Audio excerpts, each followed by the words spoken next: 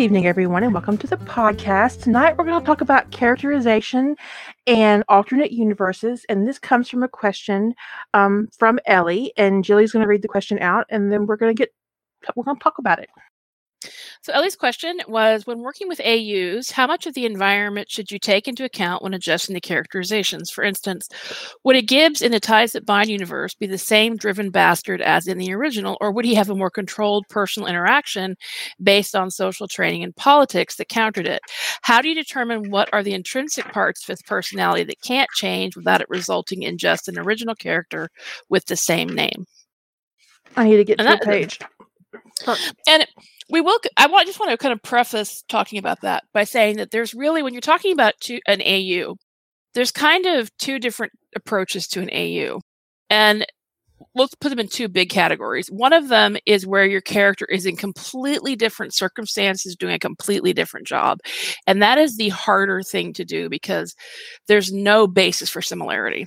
Okay. And that's where you have to really get down to the core of the character. And so we'll talk about both of these. The other is where you've got an AU, but your character is still functionally the same. So using Ellie's example of Ties That Bind, Gibbs might still be an NCIS special agent. And that makes it easier to adapt because all you're doing really is adjusting for the world circumstances, but the character is still functionally in the same circumstances. They potentially still have the same backstory. An example of the other, also using Gibbs, would be Sunrider's Fate Protects Fools, Children and Ships Named Valor, I think is the full title. Banging. Is banging. Bang, and in that one, Gibbs is a starship captain. So there's really no familiar basis for what the character is doing. So when you're thinking about an AU and your approach, it's going to be very different if your character is basically sitting in similar circumstances to canon versus the world. They're an owner of a coffee shop. So it's a really different kind of set of things to do.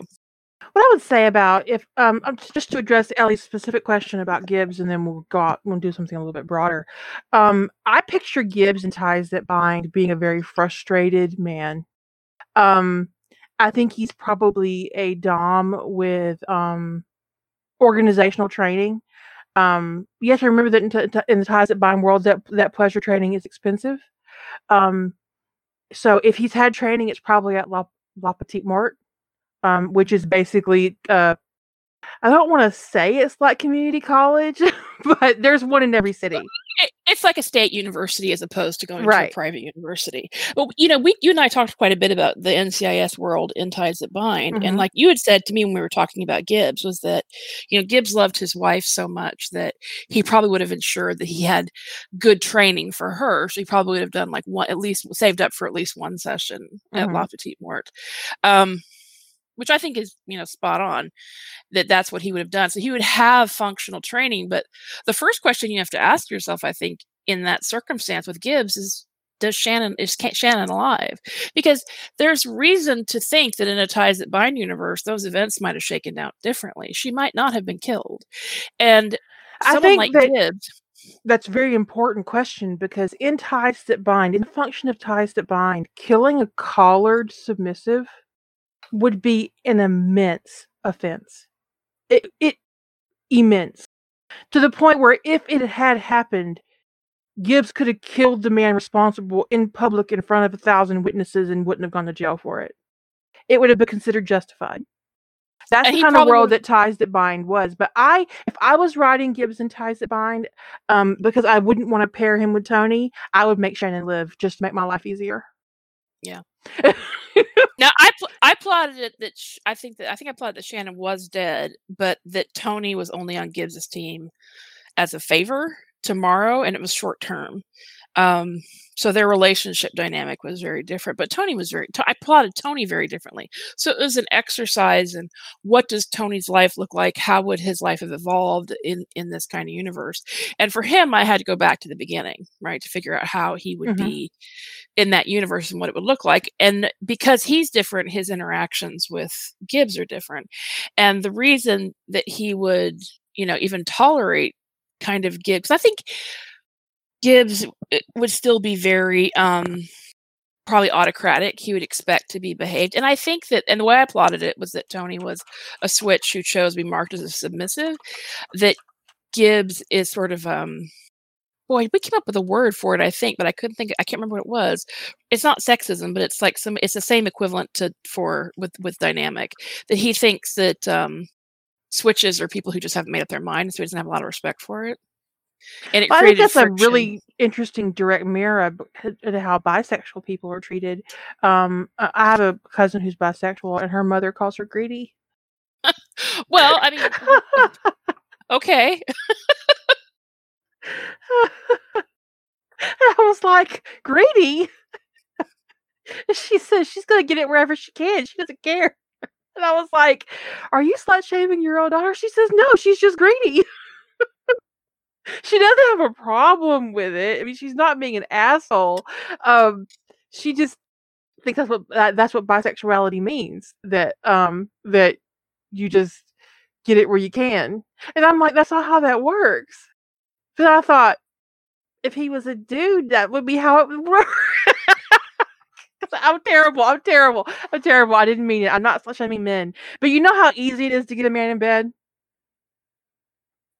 Come on now. Yes, it is. It's not complicated. It's not complicated at all. I remember once in college, I was bored. That happens sometimes. You get bored. And I went to the Commons, and there was this guy there that I knew casually. I met him a couple of times, and he's there, and he's bored, and we played some pool. I was bad at it on purpose, and and he taught me some things. I'm working my thing. Okay, I'm working my thing, and finally I was like, "Well, how about bullshitting this?" So I just turned to him and said, "Hey, you want to go back to my room and get your dick wet?" That'll work. And he said, yes, I do. And that's what we did. I remember telling my husband that story, and his mouth dropped open. He said, you what?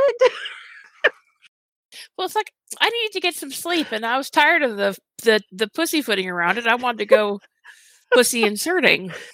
I needed to get some. And he provided. He actually provided for 2 years.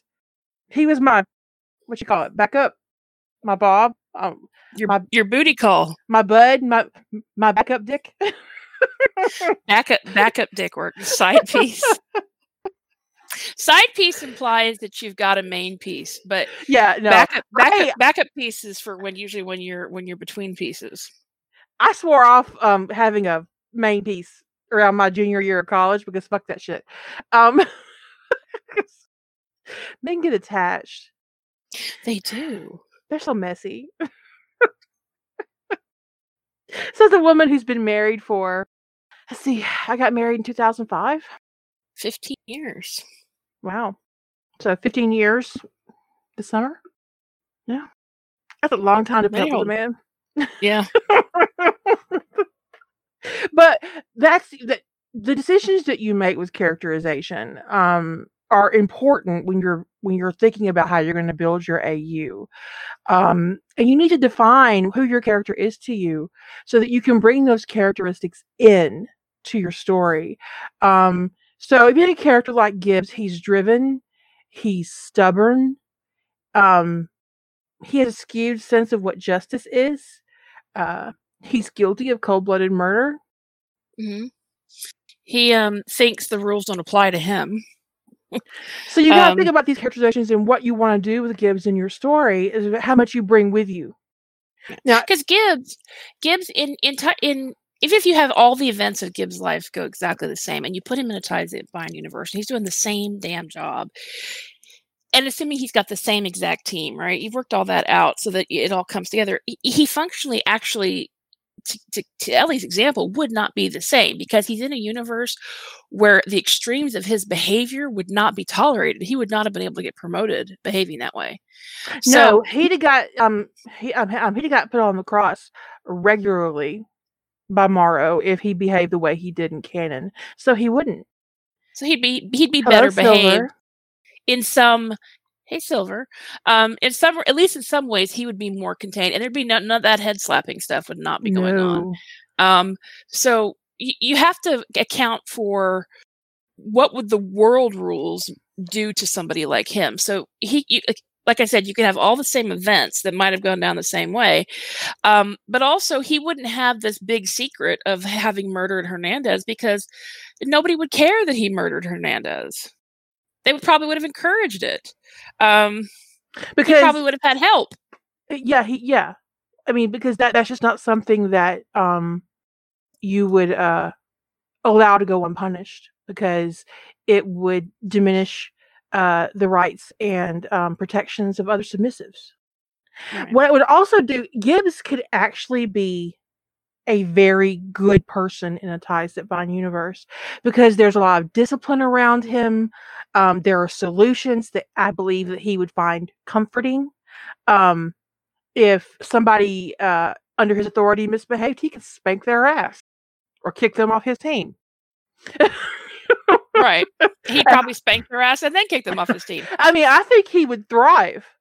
And he could actually be quite comfortable in Ties That Bind. Now, you can twist him anyhow you want. It just depends on what you want to do with the character. But for me, I would want to kind of get Gibbs out of the way. I wouldn't want to make him an antagonist, because that's kind of boring. I mean, you can do it if that would appeal to you, but to me, that would be boring.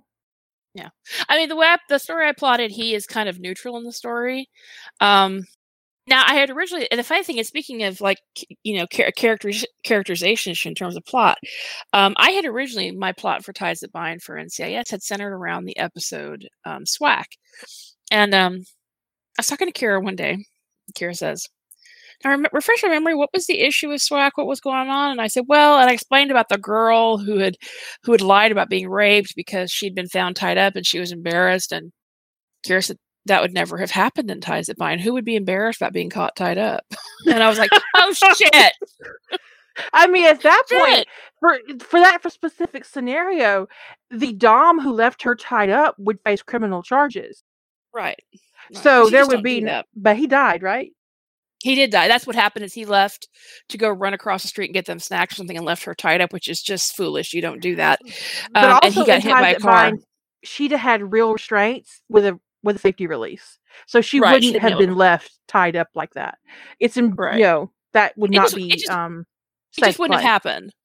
So so I was like, oh crap, I gotta center my plot around something else. Because that whole the impetus for that person sending Plague doesn't exist anymore, which is that she felt that NCIS didn't investigate her daughter's rape properly, and because it just wouldn't have happened. So I had to I kept it in the same basic timeline. I centered it around Twilight instead, because I didn't want to deal with.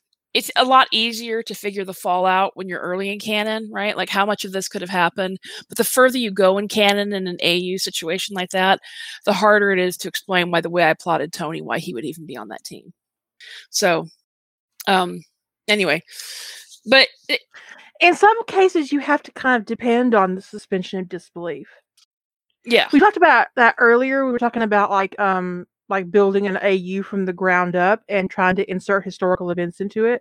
Like, how would World War II have happened in a Sentinel world? I mean, you think about it. You think about the events of World War II, the atrocities that took place. In a world full of Sentinels and guides, I don't see how... It just wouldn't have happened the same way. A Holocaust could happen. Right. So, but that's one of the things we do is we kind of go, okay, because we don't want to and if you ever want to hear us rat-holing about reconstructing world history, it's the Little Black Dress series about the Psionic Rift. Yeah, that... Even angels fear to tread there, okay? I mean, right? It's really fucking frustrating. We were all on Wikipedia. People. We're looking at events that could, and the thing is, we actually come up with some good answers. Mm-hmm. But the thing is that here's the thing about disbelief: there's the reader comes to your story with a willing suspension of disbelief, which means in an AU of fan fiction, you can hand wave away not explaining the entire history of the world, and the reader, for the most part, is okay. The people who aren't okay are the ones who do not come with willing suspension of disbelief. They are there. They're expecting you to make them believe. And that's two completely different mindsets. So you kind of have to, you can't write for the person who is prepared to tear your story down before they've ever read one word. But most readers come in believing that what you're writing is possible until you break their suspension of disbelief. Well, the thing That's is, why it's is that important. I think that fan fiction is supposed to be a comfort. Mm-hmm. So they come into it. Most readers come into it to comfort you. They're seeking comfort. They're seeking something familiar. If they've been reading your work for a long time, they trust you to deliver and to not hurt them by not warning appropriately. So whenever I post something on my site, I do try to keep in mind my reader base. I don't write for the reader, I write for myself, but I do make sure that I am giving a consistent presentation. So when you read my work, you're not going to come out the other side of it utterly devastated. That's just not Right. something that I do. But if you want to be utterly devastated, I do have a list of stories that you can read. Kira has her I need a good cry list, and she's welcome to share. She's willing to share it with you. If you want to sob like a child, read Sandstorms by Missione. I can't say their name. No, I will not. I'm just saying. Some things once for me, some things once is enough. I don't even do it to myself over and over. Like that's an angry cry too. Yeah, like, I only read Freedom. I only read Freedom once. Kira reads it every year. I don't understand that level of masochism. I mean, it's great, but I only needed to do that to myself one time. Freedom is just another word for Nothing Left to Lose by Sadonjic. I thought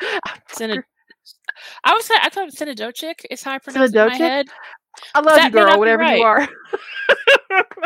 It's all the love over here. It is a beautiful story. It is a story about grief and heartbreak and healing and closure, and I love it. Crying, big ugly crying. My whole face gets wet. It's just like I just cry. Someone give Ravina a link. It is a Stargate fic, and it is a death fic. You do need to know that, going into it, that Rodney is on Earth and John is dead. I'm not gonna. That's a spoil. I'm not sure if that's a spoiler or not, but John Shepherd is dead in the story.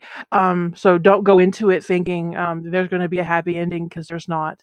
But it's beautiful.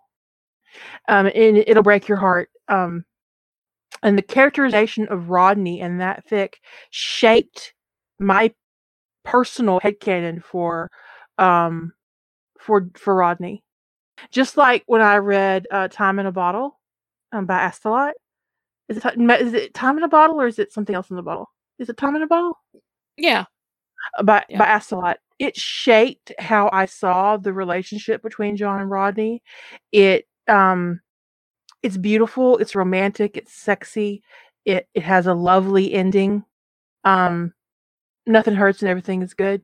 I mean, they're in a terrible situation when it starts, but it's just gorgeous. It's just absolutely gorgeous, and it really shaped me as a writer in Stargate and how I approached the pairing of John and Rodney. I'd also say that Fair Trade by Estefy did that as well.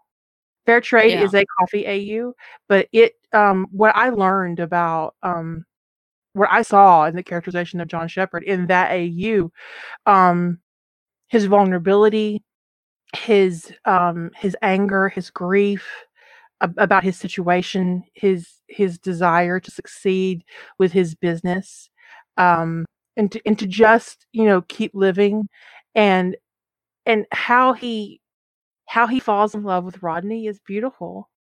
Yeah, it is. Some stories are just, they're so beautifully written, and sometimes even the happy parts make you cry because it's so beautifully written. It's like, that was just so lovely. I mean, the connection and the interaction is just gorgeous. But you're talking about when you mention freedom is just another word for Nothing Left to Lose, shaping your perception of Rodney as a character. It's one of the things we talked about way back when we did the what was that challenge called? It was the Other World challenge we did, where you had to put your characters into either a different fandom or I think it's called Whole New World, actually. It was. We did some podcasts back then around how to adapt your character to an AU. And one of the things we talked about was that some characters are easier to adapt because they have traits you can latch onto. They have mannerisms and characteristics and things you can kind of go and grab on and make them recognizable in almost any setting. And other characters, it is a lot harder to do because the core of them, what defines them, what makes them unique, may be very internal, and it may not be recognizable. Or easily recognizable when you put them in another situation. So that's one thing you have to consider. And Rodney's one of those characters it's easy to make recognizable because of his brilliance, because he's snarky. It's easy to put him in a different circumstance and even maybe give him a whole different job or whatever. And you go, yeah, that's Rodney. Other characters are a little more inscrutable. It's like even if you've nailed their internal characteristics and you've got the GMC, the character's internal GMC down pat, in a completely different set of circumstances, they may just not look, you may go, but they don't feel familiar. And some characters are just like that. I'm trying to think of who. We talked in some of those podcasts. GMC stands for goals, motivation, and conflict. Yeah, GMC, sorry. Someone's going to ask. Sometimes we'll throw out a writing term, and if you don't know it, let us know, and we'll fill you in. If you look up GMC in Google, you'll hit a whole bunch of articles about developing a character, and your character needs to have goals, motivations, and conflicts to be, a full-fledged human being thing that you're building. Right. Because you've got the stories GMC, which is completely different than what's going on with your character. Because what motivates your character, what drives them, usually your character's motivation is driven by conflict, and usually their goals are based around what motivates them. So these things are all interconnected, and you need to figure it out. And that a lot is also shaped by their core personality traits. Now, somebody like, when you think of characters that seem to have a really definable set of characters like Styles, or characters like Tony DiNozzo, Gibbs, Rodney, Danny Williams. Danny. Getting his dialogue, if you nail Danny Williams' dialogue, it's like you just create this animal in your story. I mean, it is really easy to do once you get there. Because he has a very distinct personality. If you've read any of Estefe's Hawaii Five-0 stories, or I actually don't know how many she has. I read her most recent one. I've not read the most recent one, but I have read some of them. Her dialogue for Danny is so spot on; it almost is creepy. It's like it's like he's talking to you, and I'm like, okay. And so when you have characters like that, but characters like John, Steve McGarrett, you put them in different circumstances, and they can just feel not the same. Right. So you have to, and that's just something you got to be prepared for. If the character you're doing your focus around is someone who's really defining characteristics are very internal, as opposed to something outwardly expressed. About someone like John Shepherd or Steve McGarrett is that they're emotionally unavailable. Someone, and I think it might have been, I don't think it was Estefe. There's a Stargate fic where someone in the writer in the narrative said that John Shepherd walked around Atlantis with a Teflon coating. And it stands out because Rodney, Styles, Danny, they emote all over the place. So when they are in the scene, they eat that scene up. So they stand out. And you can use that quirk in their characterization to move them around different fandoms, and they're recognizable. Someone mentioned John Watson. John Watson is unimpressed. Very. Just by everything but Sherlock Holmes. So when you slap him down in a room, he's just not impressed with anything you got to say. When I wrote him for, was it 10 years after the war? It was a Sentinel fic, Harry and Hermione, and I did a female Sherlock Holmes and a male John Watson. And when I was putting John in the scene, I just felt like John needed to be this quiet, kind of central focus for Sherlock, where he's like her calm in the storm. Mm-hmm. And when I wrote Hold My Coffee, I kind of mirrored that same principle where Meredith, when John first met her, was kind of like this hurricane. And through knowing each other and learning about each other and then finally becoming romantically involved with each other, he became her calm spot, a place where she could retreat and focus her attention and not be just a place of calm in her chaos. And that helped me center the character of writing Rodney as a woman. And when you change the gender of a character, it changes everything. But I do feel like even though I changed everything, except her career, I gave her because Rodney's smart, so why wouldn't a female Rodney be just as smart? But I do feel like that she's all there, and Rodney, you see the character of McKay shining through Meredith. I feel like I did a good job with that, but I was worried that I would not. I didn't want to write Rodney with just girl parts. I Right. need Meredith to have the female experience, but still have the core of who Rodney was, which is smart, sarcastic, a little mean, but with good intentions. I would. Oh, speaking of coffee, you know that thing that's been running around with the instant coffee with the foam and the shit, the No. Caldana. No. Okay, so there's this How thing where about you take instant coffee and water and you put it in a bowl and you whip it, and it forms like a whipped cream foam because it's something with the instant coffee. Okay, so here's the thing. So it looked really good because it was like. It looked really good on the YouTube video, and Alton Brown led me astray. I want to just say right out now, Alton Brown led me astray because I went and got some fucking instant coffee. Not the brand he got, and maybe that was a mistake. I should have got his brand, maybe. I don't know. Y'all, it was atrocious. the idea of doing anything with instant coffee gives me hives? I mean, as soon as you said that thing with instant coffee, I was like, surely not to eat. What were you dyeing something with it? Because I can't conceive of what you need instant coffee I for. do keep. I should have used the instant espresso that I have because I do have instant espresso to put in my cakes. I tend to put instant espresso in my chocolate cake because it's really good. I could see instant espresso maybe, but still, it's just I don't really have any in cake. I can see it for was baking. burned. I'm It not gonna. tasted like burnt something coffee byproduct. I was so disappointed because it looked so beautiful and it was so gross.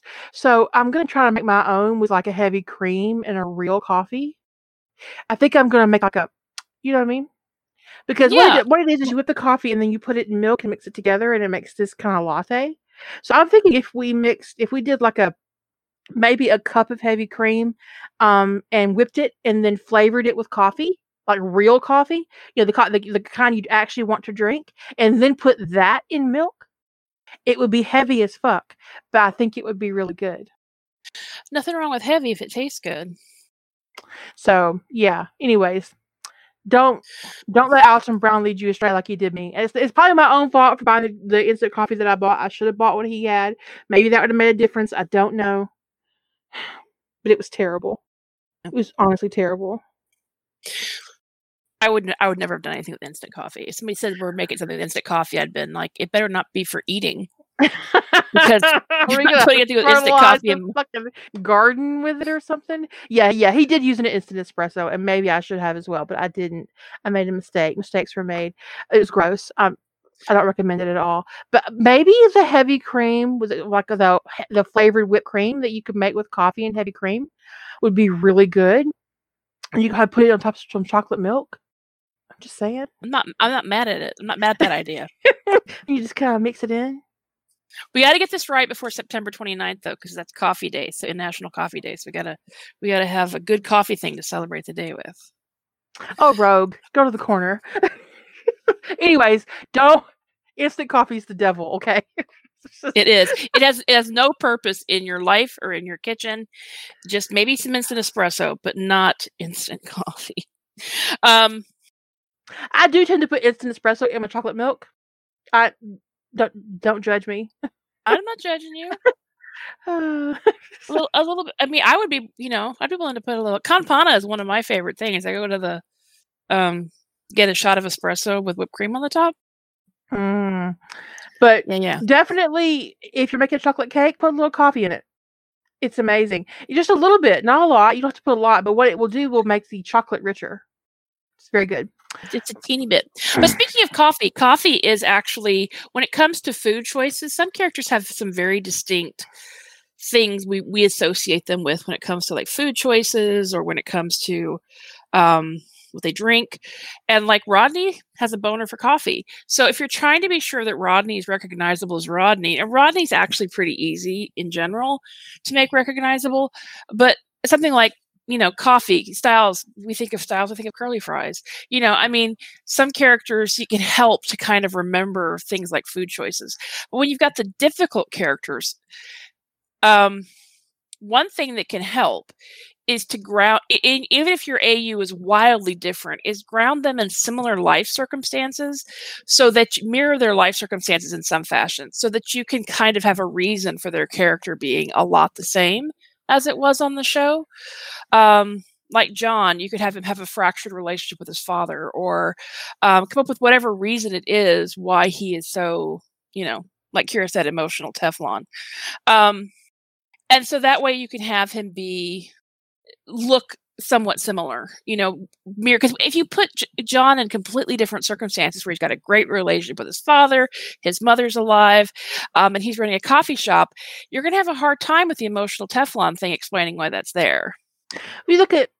I thought about how that would work when I wrote The Air the Angels Breathe. And this is John who mutated as a child, very small child. His mother was horrified. His father was instantly, overwhelmingly a beast about protecting his son and his son's rights, and refused to give his son to the government. And this created this created a relationship between John and Patrick that is impenetrable. Because for John, his daddy is his hero.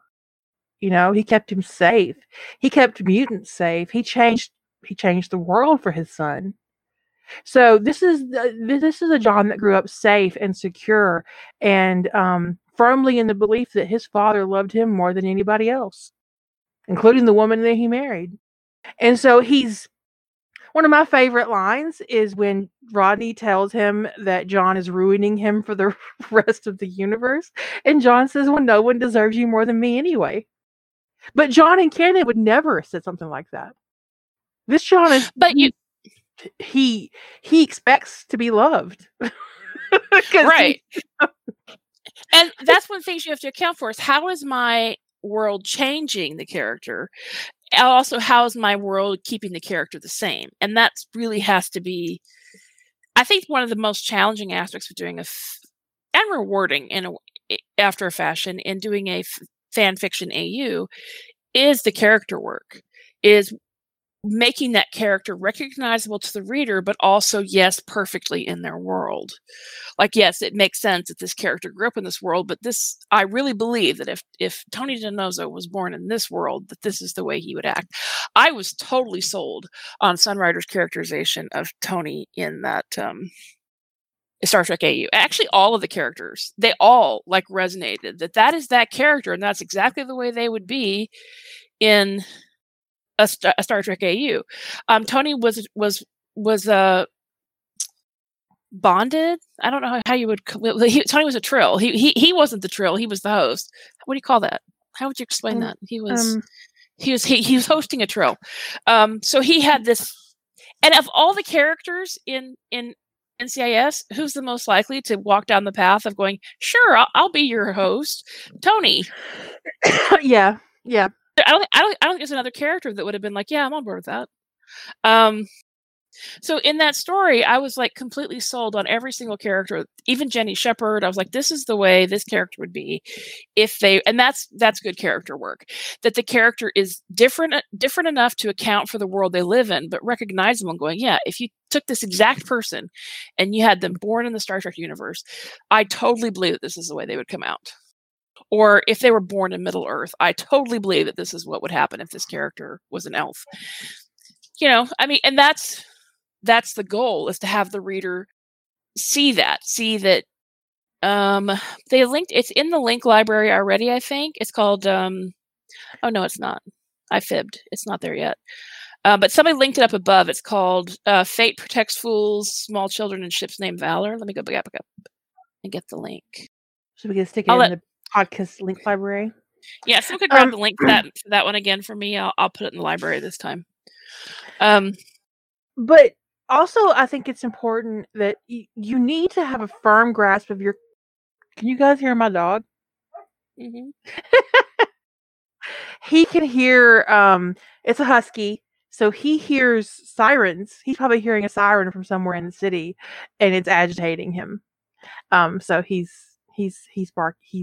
howling a little bit. It's close to midnight. It could be the midnight bark. I don't know. He's not super loud, but I can hear him, you know, in the background there. But anyway, he's gonna get the whole neighborhood agitated if he keeps it up. I saw what you did there, Drift. Okay. What I would say is that, yes, it's important that your character be recognized, but you also need to have a foundation in your story for the changes that you make, so that it resonates and makes sense to your reader. And this is about storycraft and growing as a writer. You can be lazy about it in fandom, but if you ever want to write professionally, you need to be able to build a character foundation that your character can stand on and be recognizable across multiple works. If you want to go that route, you need to know where they come from, who they love, who they hate, who they fuck, who they want to fuck. I mean, it's important who they used to fuck. Someone emailed me and told me I had a filthy mouth. They're listening to my podcast, and I'm like, I giggled. I totally giggled. Hey, Ellie. I laughed my ass off, and so I just responded, LOL. Because yeah, I do. Part of being adult is getting to say fuck as often as you want, whenever you want, provided it won't get you fired. Right? I'm my own damn boss. Fuck it.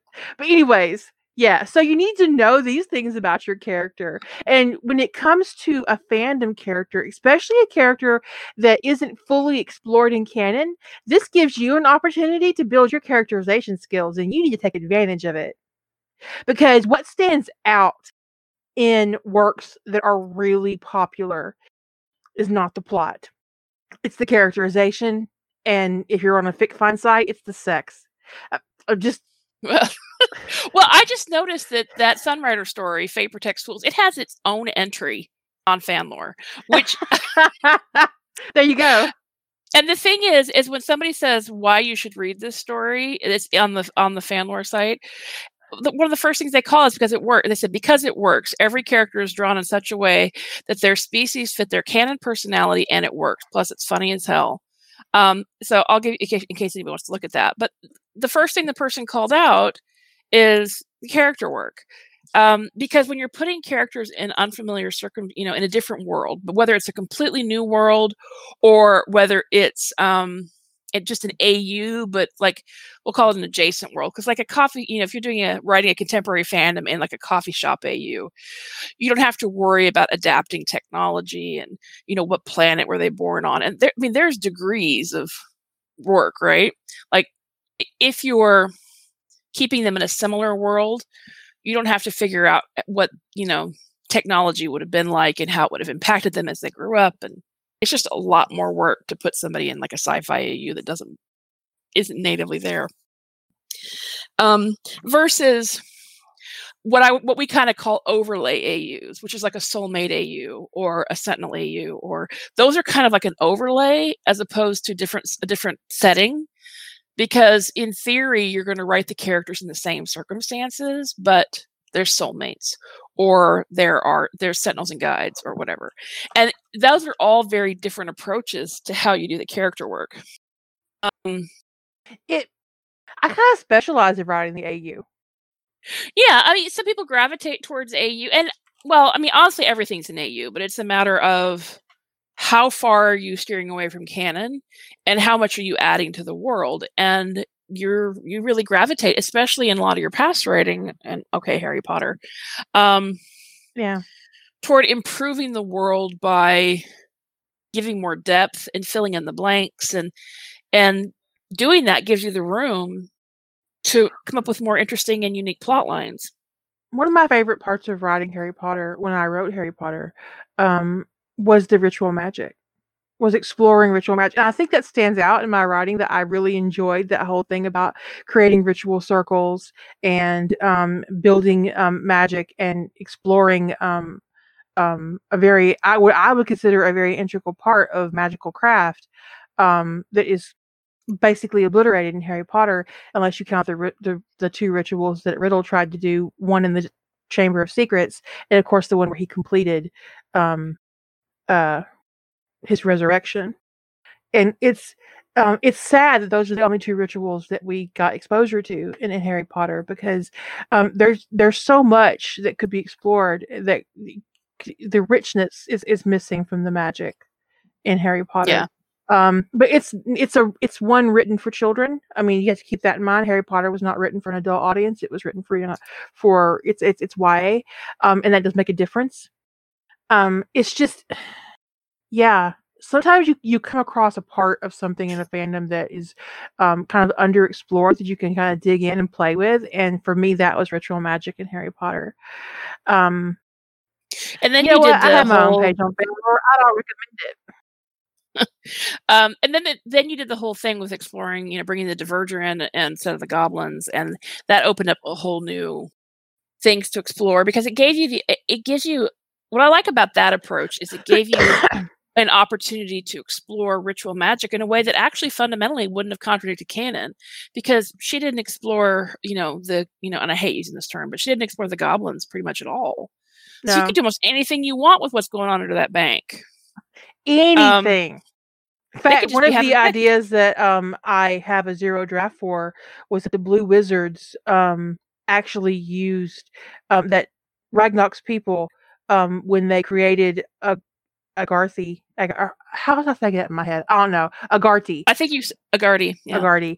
That they actually punched a hole between dimensions and created a pathway from Arda to Earth, and the Blue Wizards passed through that path, and because they aren't from Earth, they keep getting reborn and dying over and over again. And I was going to have them be reborn as Draco and Harry, and they end up. Harry goes to the bank after the war, and Ragnar realizes that he's got a Maya on his hands and not a human wizard, and he finds out that Draco is also one, and he yeets their asses back through the portal to Middle Earth. Get back where you came from. You're not supposed to be here. And so they're Harry and Draco in Middle Earth. That's hysterical. Anyways, I have a whole zero draft for it. It's like 20,000 words. It's ridiculous. So you have, when there's something underexplored, it gives you the opportunity to really do a lot of world building where you can keep your characters in pretty much their canon circumstances and then just take a left turn. It's like, I don't know why the phrase left turn at Albuquerque ever came up, but it totally fits, right? You're just making a left turn away from canon and you're exploring all of the stuff that's underexplored, as opposed to your character is not even remotely in similar circumstances. Like, I want to say it was Ellie who was working on this, and we've talked about it before, who's doing a Sky High AU for, is it Teen Wolf? I don't remember. I think it's Teen Wolf. Okay, she's just funny. Yes, okay. Ellie's doing a Sky High AU for Teen Wolf. That is going to be, so that's completely different circumstances, right? And it's high school. So, you've got, that puts you in a different set of circumstances than writing a Harry Potter AU where you're exploring ritual magic because it's a hole in canon. Those are very different AUs, right? And the further you get from anything approaching canon, the more you have to pay attention to that character, because they should be different. They should be recognizable but different, and that is a delicate balance that you have to walk. But In fact, the further you get from your canon circumstances, the more your characterization matters, because that's what's going to carry your reader through your story, that recognition and love of that character. So you need, that's just fundamental. If you're going to drop, Rodney in a Sky High AU, he has to be bitter hero support. Very bitter hero support, yeah. And they decide his superpower is his mean tongue, and that he's actually, he could actually destroy the world with how vicious he can be.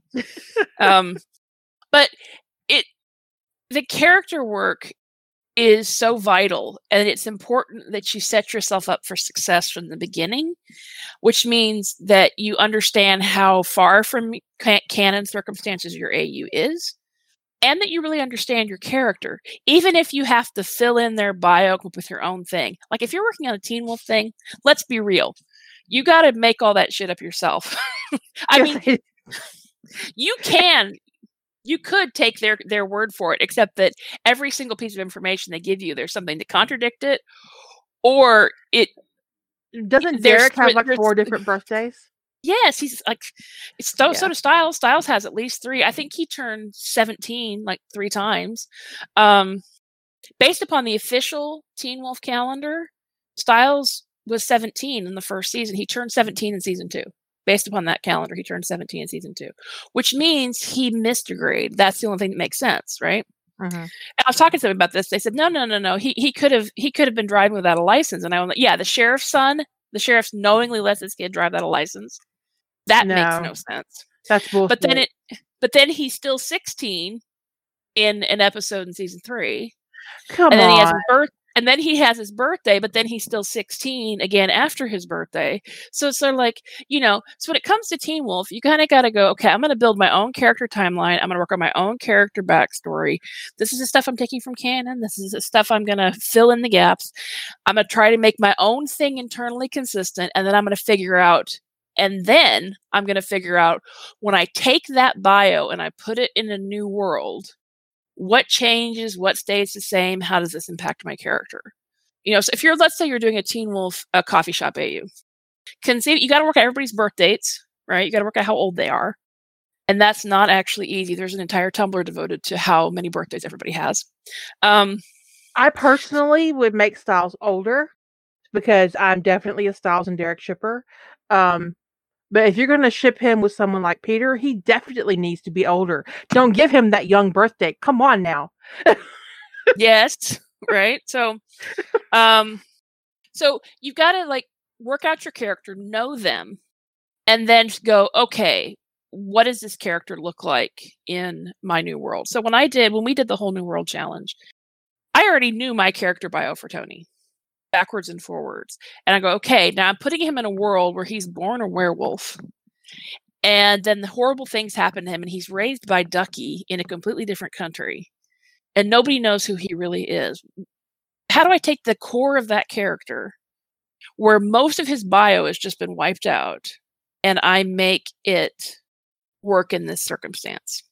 How do I make it look like Tony, even though he's completely different? I think I managed it pretty well in that story, but I can't think of a more extreme change than what I did in that. Mm-hmm. But it does boil down to consistency. Yeah. You got to make your own world internally consistent. And there's 2 things that go drastically awry when people are writing AUs. One is that the character is not different at all. It's like, why wouldn't the world this character is in have affected them? And the reader notices that. It's like, well, why is he so bitter if he had such a wonderful home life, right? It's sort of like Harry Potter, who's had a loving parent his whole life, and yet he's still deeply distrustful of adults. And you're like going, why? I don't understand. If Harry Potter grows up in a really great home with great parents and supportive, serious Black, or even his own actual parents, whatever, the first letter he would send home to his parents would be, "Dear Mom and Dad, I got sorted into Gryffindor. I know you're excited. I had a choice for Slytherin, but I turned it down. And also, the headmaster says if we go to the 3rd floor, we'll all die." Right, exactly. Send help. And yet Harry. I have read Harry Potter stories where Harry's got both his biological parents. He's had a happy childhood. He goes to Hogwarts and events happen the same way. Now, that resonates with leaders like, what the hell? And then the flip side of that is when you put the character in a circumstance and there's nothing recognizable about them. Nothing. It's like, it's an OC with that character's name on him. So it's like, Harry Potter he's born and raised in America. He has blonde hair and blue eyes, and the only thing that is the same about him, he's not magical, but his name is Harry Potter. I'm sorry, you're just using fandom names on your original fic. You need to grow a pair and publish it as original fic. Come on now, grow a pair. Quit trying to call that Harry Potter. It's not. It's just not. I think the PS on his letter would be, P.S. Please feed my owl, who may or may not be Hedwig. I think it's the same owl, but I'm not sure she'd have the same name. A whole bunch of bacon. Right? Because she's a princess.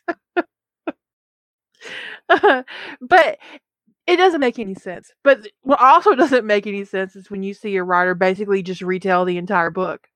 Like, dude, if I wanted to read the Philosopher's Stone, I would go fucking read the Philosopher's Stone. I don't need your summary. Harry Potter was a wizard who was born. I mean, every time I read a story that starts with Harry Potter was a wizard who was born on July 31st, 1980, and his parents died, and he grew up on number 4 Privet Drive, I just go, nope.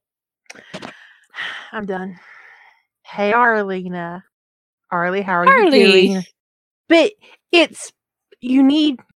for me as a writer, when I come into fandom, I want to explore the character. I want to give them new circumstances. I want to explore the consequences of those new circumstances. If I'm writing an alternate universe like Courting Hermione Granger or Sentinels of Atlantis, you really have to dig a little deeper.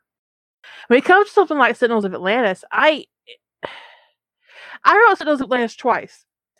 Did you all know that? Yeah, we've talked about it. There was a terrible tragedy in my life, and I lost my hard drive. Anyways, I wrote it twice. I do believe the second version is better. You learn from your mistakes. I hope I learn every time I write. That is my goal, to learn something about writing, and about myself as a writer. And with my new project, I've learned some really interesting things about myself and how I view some social issues. Yeah, it's been interesting. It's got me thinking too. That's like when I changed, when I started to remove the word goblin from my work and started to use the word diverger. When I found out that I was casually using a racial slur in my work and assigning it to an ugly stereotype of a magical being that is treated like a third-class citizen in Harry Potter, I cannot tell you how horrifying that was. She wanted to run right out and edit all of her Harry Potter works to get rid of that term, which I understand. I really do. And I would say it was not casually. I would say it was ignorantly, because you wouldn't casually. Some people do casually use racial slurs. When you look at it, it is not. It's very casual in the narrative. It's not like it's. I would say she used it casually. I would say even although I think Tolkien used it deliberately. But whatever, that's a whole different thing. But honestly, it was not. I honestly didn't know that it was a racial slur until we'd had that discussion. So on a podcast. Yeah, I was like, wait, what? Actually, somebody said something and I Googled it and I was like, so, using a term ignorantly is not the same thing really as using it casually, because some people really do use racial slurs very casually, like it doesn't matter. The Peanut Gallery is about segregation. Right? It's about black people being put up in the balconies away from poor people. It's actually more classist than it is technically racist. It's racist. It's racist in some areas more than others, because the poorest people tended to be people of color. but it is about, basically saying, we don't want to hear from you if you can't afford a decent seat. So it really is, at its core, I believe, classist, which classism tends to affect people of color more than it affects white people. But in the American South, it became a very racially charged phrase. Let's put it that way. Yeah. And in the American South, it was mostly, the peanut gallery were the cheap seats. It was the seats and it was called the peanut gallery because that's the only feed you could get, right?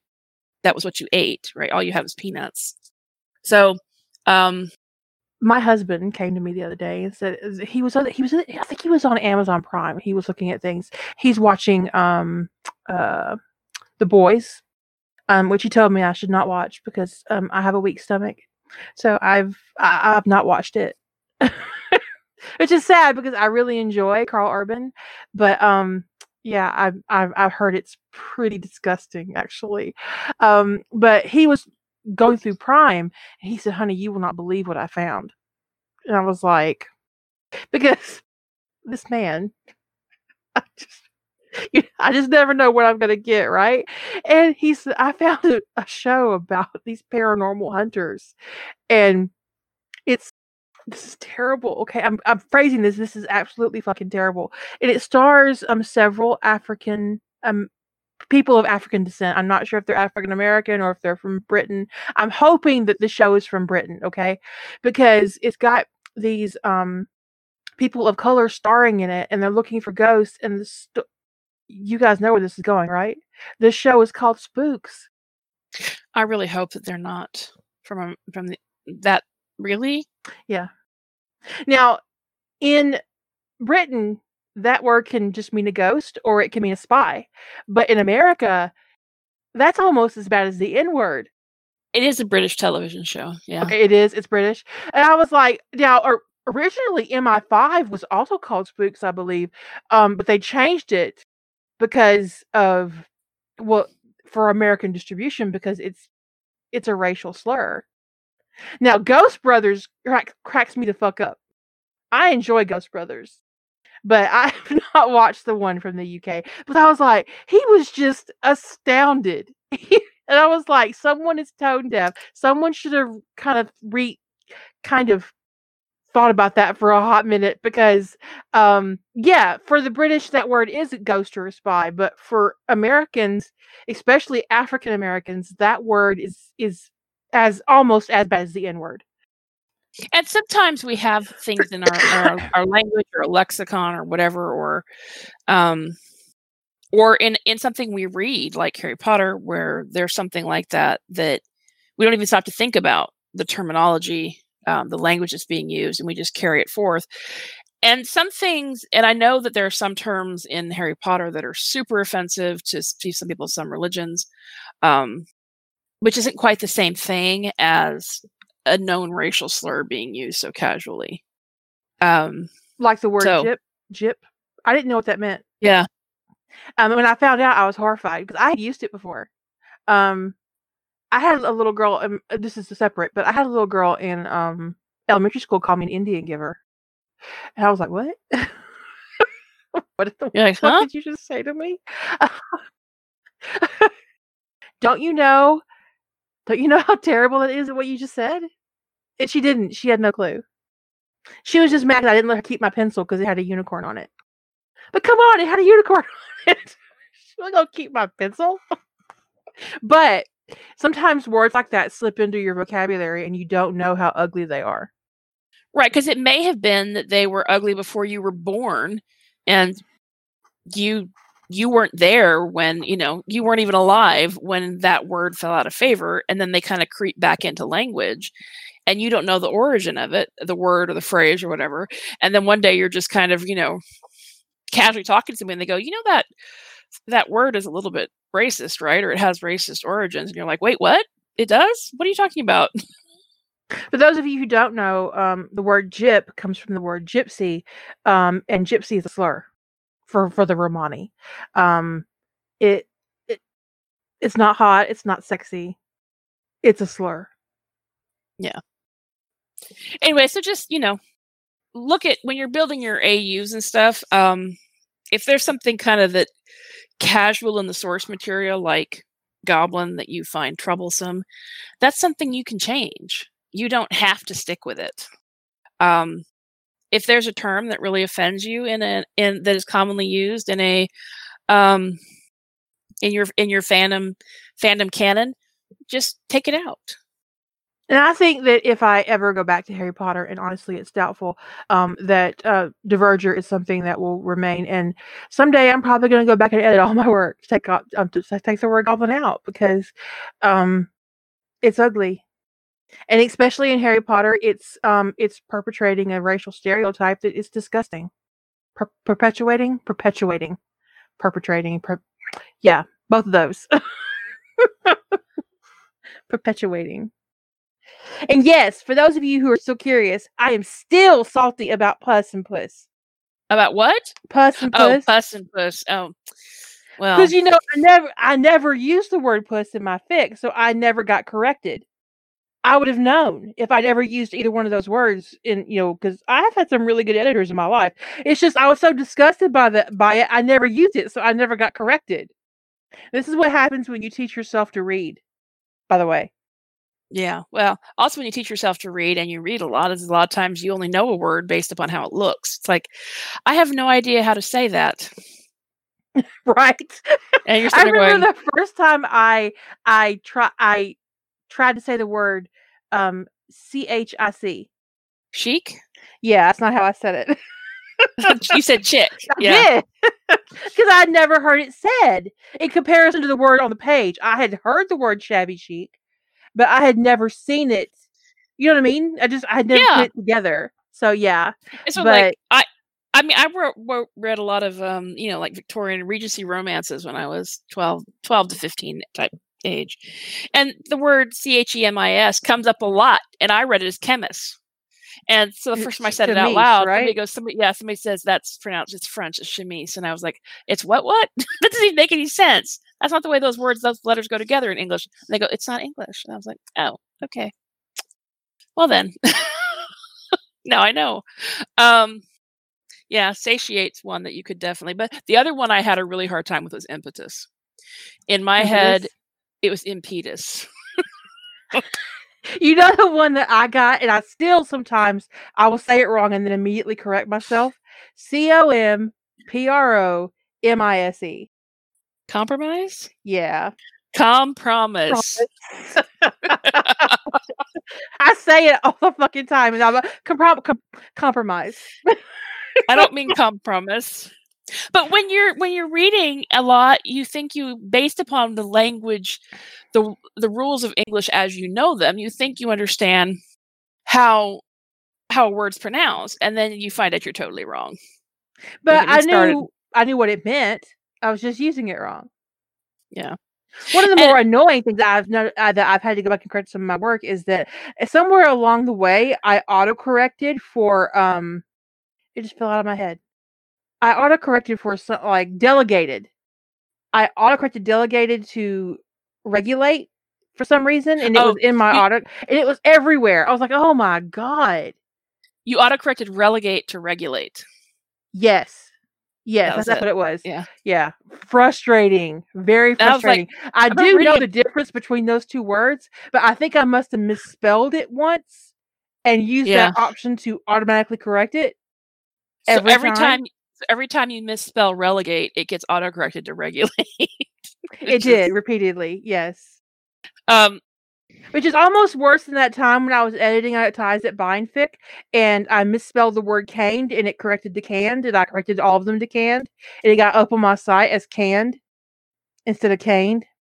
That's very different. Yeah. It was yeah. But it was clearly an autocorrect. I do know the fucking difference between canned and cane. Well, you do, but sometimes I read people's work and I go, do you not know the difference between STARE and STAIR? Those are really different. And you use them wrong consistently. And Ellie. That's exactly what happened. It was terrible. It was on my site. Oh my god. just is really embarrassing. But yeah. At least I was consistent. Consistently wrong. Yeah, sure. Oh, some asshole pointed it out on some fandom wank, and I got a screenshot of it. I hated those fandom wanks sites on LiveJournal. I'm not sure if they're still there or not. I think most things fandom on LiveJournal have died. I think the only thing that I've noticed that's still active on LiveJournal is the Fic Finder groups. For the most part, that's about it. And thank fuck for Fic Finder groups. Although sometimes I have to admit, sometimes I go look at something, look at people looking for on Fic Finders, and I go, wow, that's fucked up. That is fucked up. What is wrong with you? Why are you like this? Who hurt you? Yes, exactly. Who hurt you? Because that is what you're looking for. Okay.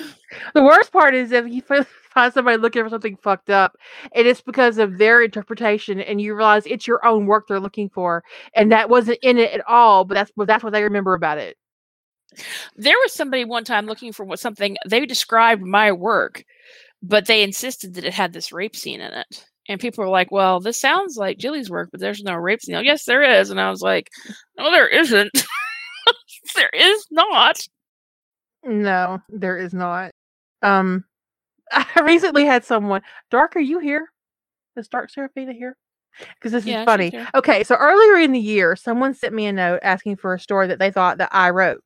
And it was about, I think it was about a female Harry Potter. And I didn't recognize it. I don't actually read female Harry Potter. It's not my jam. So I told them that it wasn't my work.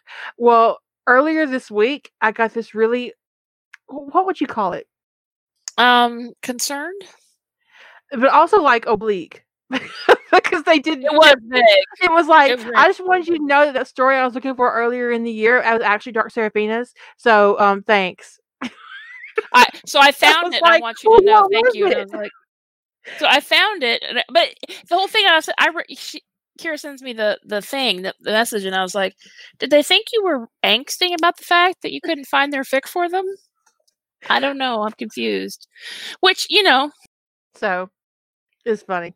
They didn't tell me what it was. Yeah, I mean, at least if you're going to tell me that you found the fic, tell me what the fic was. But I hope they enjoyed finding it. I'm sure they did. Really weird. I love finding a fic that I've been looking for. So, when my brain just blue screened. Does Windows still do that? Does current Windows actually still blue screen when there's a problem, or do they do something else now? I haven't seen a blue screen in a decade. So the generation that is going to recognize that terminology is we're sort of fading out. Yeah, it is a pop culture reference that another generation is not going to recognize. Yeah, my brain just kind of went bit.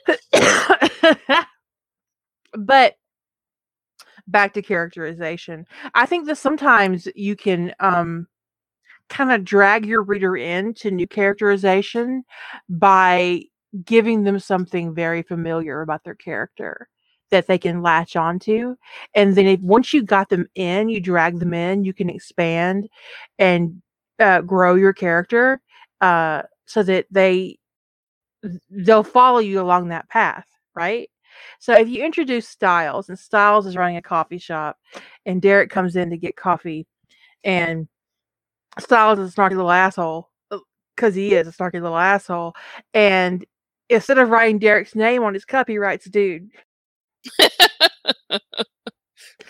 So when Derek's coffee is ready, this little girl, whoever it may be, whoever you want to be, calls out dude. Yeah, because they have the register. He goes, "Oh, that'll be 5.10, dude." And he's like, "Don't call me dude." So dude's going right on the fucking cup. And then you've dragged your reader into this, right? That's immediately recognizable to a Teen Wolf fan, and it's giving them a base of both Styles' personality and what he's got going on, and it's giving you. You could also, kind of play with Derek's characterization of how he responds. Is he angry? Is he exasperated? Is he just like this fucking little asshole? Does he actually go get his coffee when she calls out dude? Because that's important. Does he come back? And if he does, Styles has to put Dude on the cup every single time. But then it's just like that creates this situation that the reader is familiar with, and you can kind of pull them along your path. And you can have all of the people working at the coffee shop at once. The minute he walks in the door, go, "Hey, dude!" Which that happened to me once. I walked into my local Starbucks. Now, this is the moment when I knew that I went to that Starbucks too much, because I walked in and like 4 of the 6 people working went, "Hey, Jilly," and I was like, "Oh!" I just kind of froze. I was like, "Hi." You just had a cheers moment. I was like, "Let me out." These people know me by name, which of course they do, because I give them my name every time I go. But that's hard to the point. But that's the kind of thing that if you do that, it creates a familiarity that will allow you to kind of bring your reader along with you on a journey wherever you're going. Yeah. In Subversive, one of the things I did is I wanted Tony to have some traits that were recognizable, even though he was very different. And he, I wanted to model the way he kind of relates to things. The associations he makes between the things in the show, he makes these associations to movies and TV shows. And I thought, well, if Tony's raised by somebody like Ducky, he's probably going to read, it's going to be more literature than it's going to be TV shows and movies, because Ducky's not going to give him the same influences. And so I kept that thread of how he relates to things and how he makes connections in his own mind to literary quotes, to kind of give the reader the familiarity of the way his brain works and the associations he makes. And I thought that was a really good way of taking him in such different circumstances and letting him feel familiar to the reader. That story is not complete, but it is up on Evil Author Day. And it's called Subversive. It's hard to link to Evil Author Day because you have to be logged in to see anything, but y'all know where it is. You can get the link on my site if you haven't read that and you want to see what I'm talking about how you model a character, how to grab traits that let the character feel familiar, while at the same time letting the character breathe and be different in a world that is completely divorced from their canon circumstances. Another story I thought was interesting for character work that's in AU. If somebody could get me the link on this, it's the Naughty Hookers AU. That's Peter Stiles. Stiles owns a yarn store or craft store, and Peter is raising his nieces and nephews. They're all young. And this is one of the interesting things, is because the author had to take the characters of Cora, Derek, and Laura and make them children, and in Cora's case, pretty young, and make them recognizable. Thank you. Thank you to everybody who went and got that link for me. And they had to... Naughty and Derek, Hookers. Yeah, Naughty, because Stiles crochets and knits. He crochets I get it. It's a good pun. I get it. So it's interesting character work. Stiles is very recognizable as Stiles.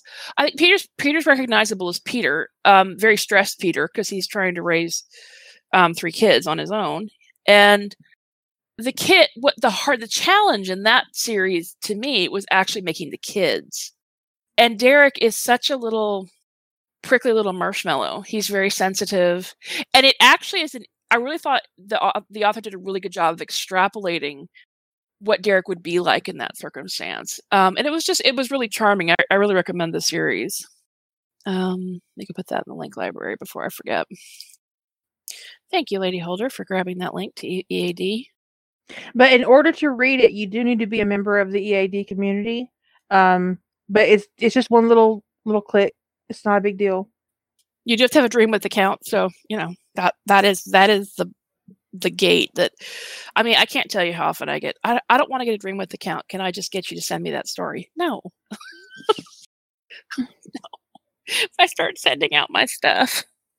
I'm not your Jilly is not your fic bitch. No. Someday I might be somebody's fic bitch, but it's going to require a lot of money. And then I'd be their fic hooker or something. I don't know. But readers can be very demanding of your time, of your craft, and so you have to kind of guard yourself. And I I admit that I did not guard myself as well as I should have when it came to policing my boundaries in the Harry Potter fandom, and I paid a price for that. So if learn from that for me, please. Just kind of learn from that, and be careful with your boundaries when it comes to your relationships with large groups, especially if you're a writer and you're popular against your will. I do think that plays into it, and this is not me tooting my own horn or blowing my own trumpet or bragging or whatever. It's just that I think that sometimes, because of my position in various fandoms, I can be kind of polarizing, and I don't mean to be. And people don't like to be told no. Yeah, well, I think part of the polarizing aspect is that there's kind of two big modes of thought about how to approach readers in fandom. And one is to pander basically to their every desire, and the other is you're the writer, you do what you want. And I would say that there are a lot more advocates for make your reader happy, give them what they want, as opposed to policing your own boundaries and saying no. And because I think the loud voice for in a lot of fandoms, segments of fandom, is the kind of do whatever the reader wants to make them happy, grow your readership. Like, that's important in fan fiction.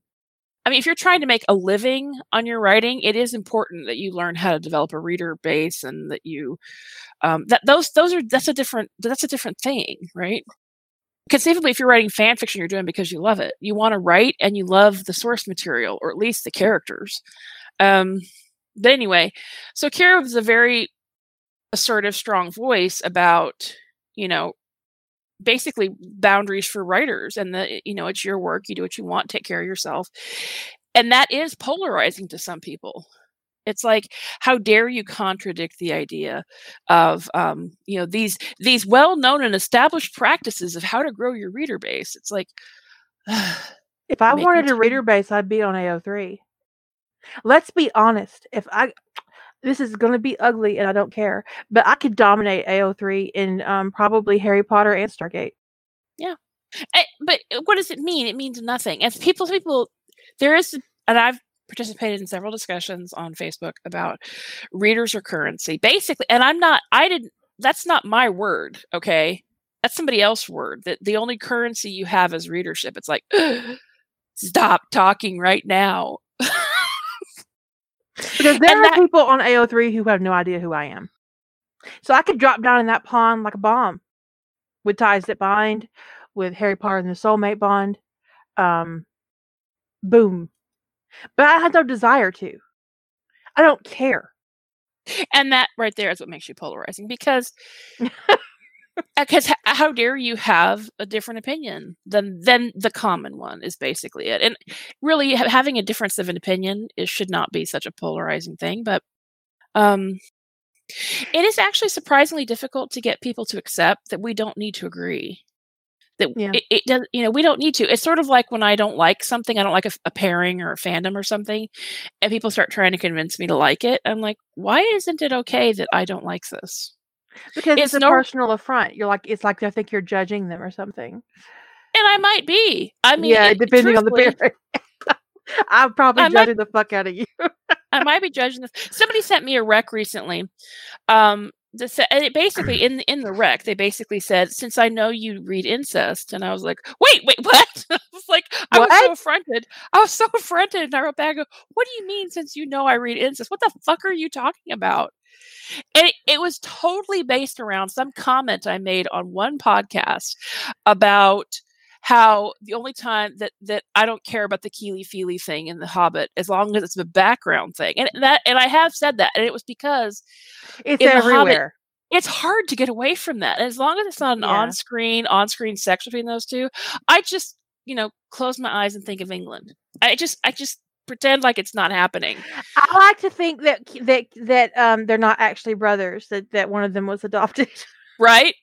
And it's the same thing with the background George Fred thing in Harry Potter. Sometimes somebody goes, "This is the best story ever," and then they'll tell me, "But there is this background pairing of George Fred," and I'm like, "Yeah, as long as it's background, I don't have to see it on screen, like whatever."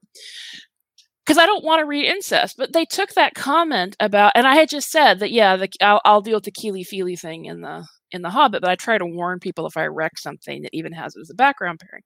But they took that as like tacit thing that I want to read incest, and I was like, For the record, she does not. I do not. And neither do I. I judge the fuck out of it. In fact, the Supernatural fandom ruined me so much that I cannot watch the show. Right.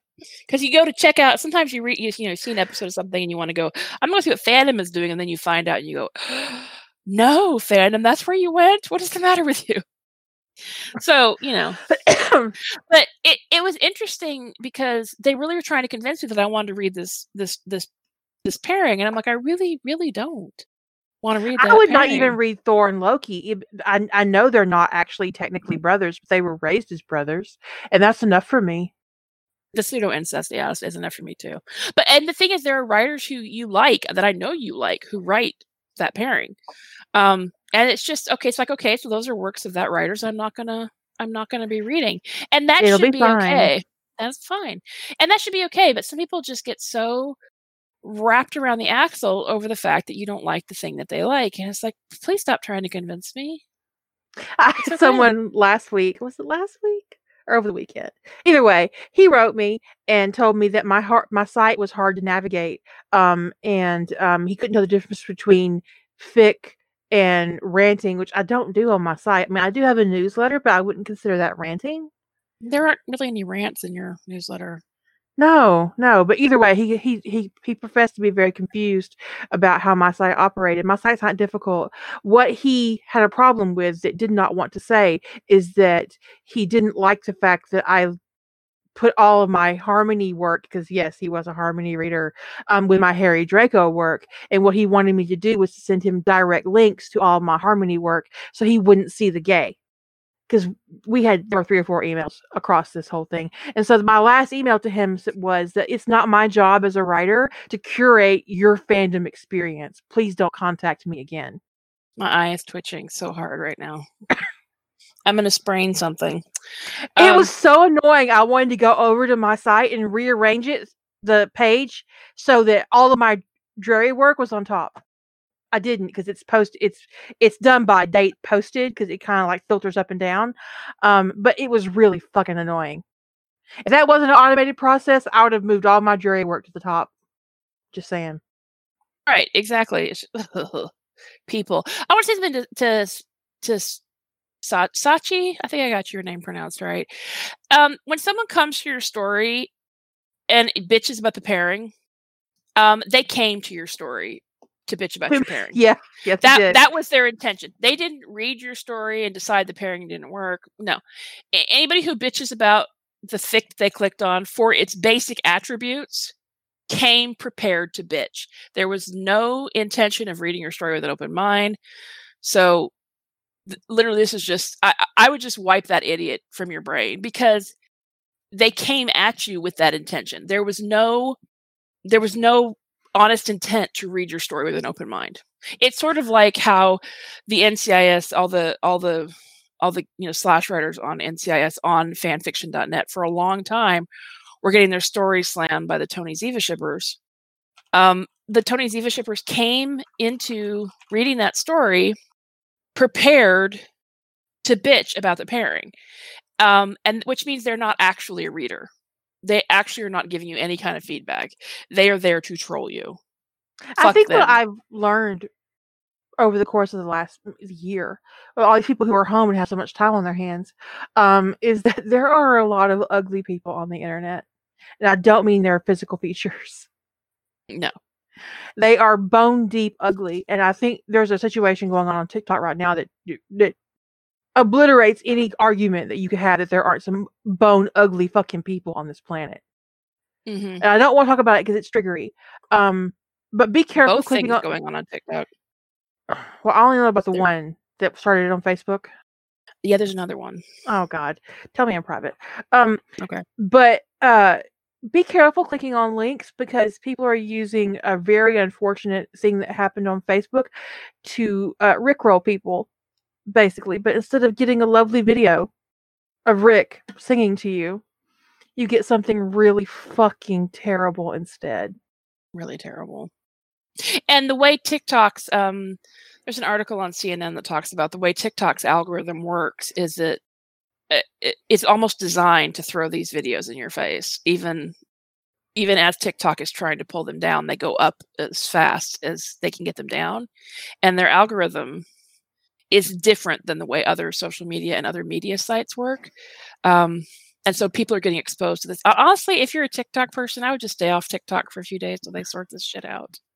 It's really, humanity's terrible. We're a plague. Agent Smith was right. Mm-hmm.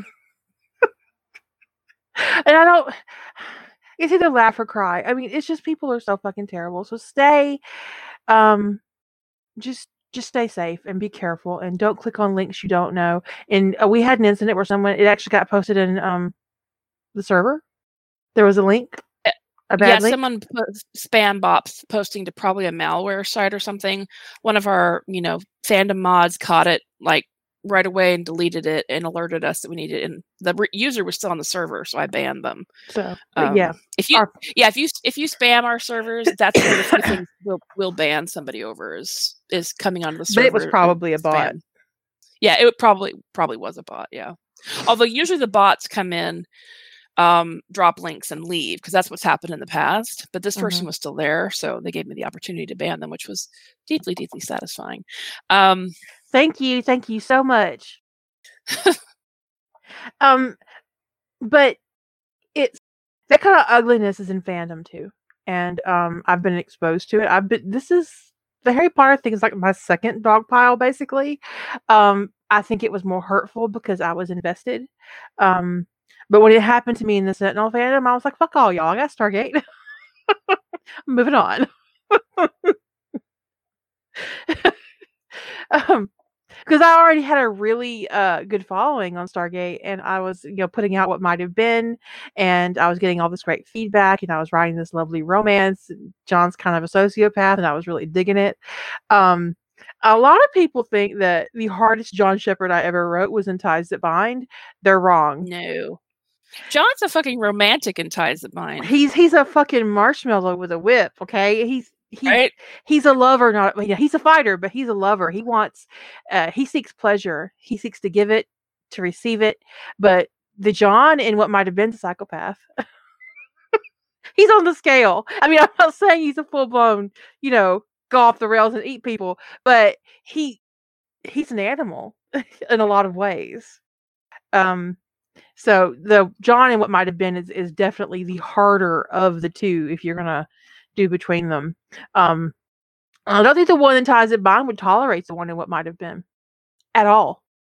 No, if the what might have been duo fell into the Ties That Bind universe, they'd be like, you stay away from my Rodney completely. I don't want you on my base. We're just going to put you in some out of the way cabin, and you can go off there and be. Well, I think the John in what might have been would have definitely killed Kevin Jordan. Oh yeah. And in what might have been universe, he could have probably gotten away with it, but in his universe, he'd have just hid the body. But feedback actually is a little bit tangential to the topic at hand. It seems like it's a complete off track, but in a way, when you're working on an AU where you have to take your characters away from their canon circumstances, away from their canon backstory, or where you're putting factors in play that will change their character, because actually everything you do in fan fiction should have an impact on the character. If the thing you're putting your characters through is not changing them and causing different reactions, you miss the mark. But what happens is, the more you do, the further you go, the more likely you are to get intrusive feedback.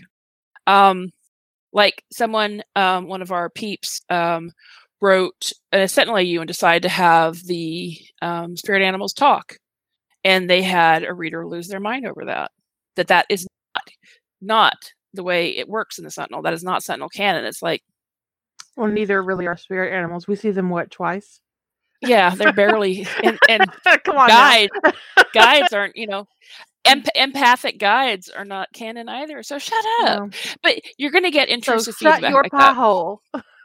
So be prepared for that. The further you go, the more work you do, and I think sometimes the better you are at it, the more likely you're going to get someone picking at you. And just know that they came into the story ready to pick, because there really is a different mindset between willing suspension of disbelief and make me believe. Because when a reader comes in with an open mind and willing to read your story for what it is, as opposed to their you trying to hope you'll meet their high expectations, when they have that mindset from the beginning, you're doomed to fail. It's funny, and I've been guilty of this. My mother recommended this. She said it's like one of the best things she's ever read. And she says, I have to read this book. You have to read this book, Jillian. You have to read this book. And I was like, okay.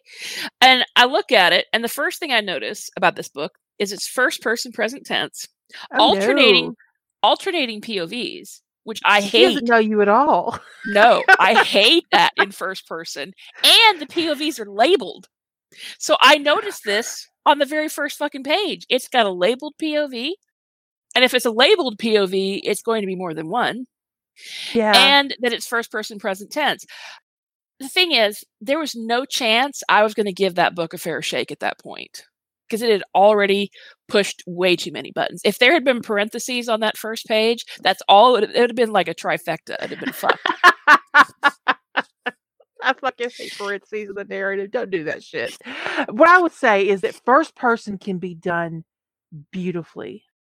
Now I'm going to be really honest and toot my own horn here.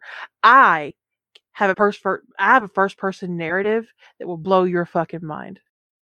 I don't normally write it in fandom, but I'm banging at it. Seriously. You'll forget you're reading first person. I'm so good at it. But first person present tense? Nah, dog.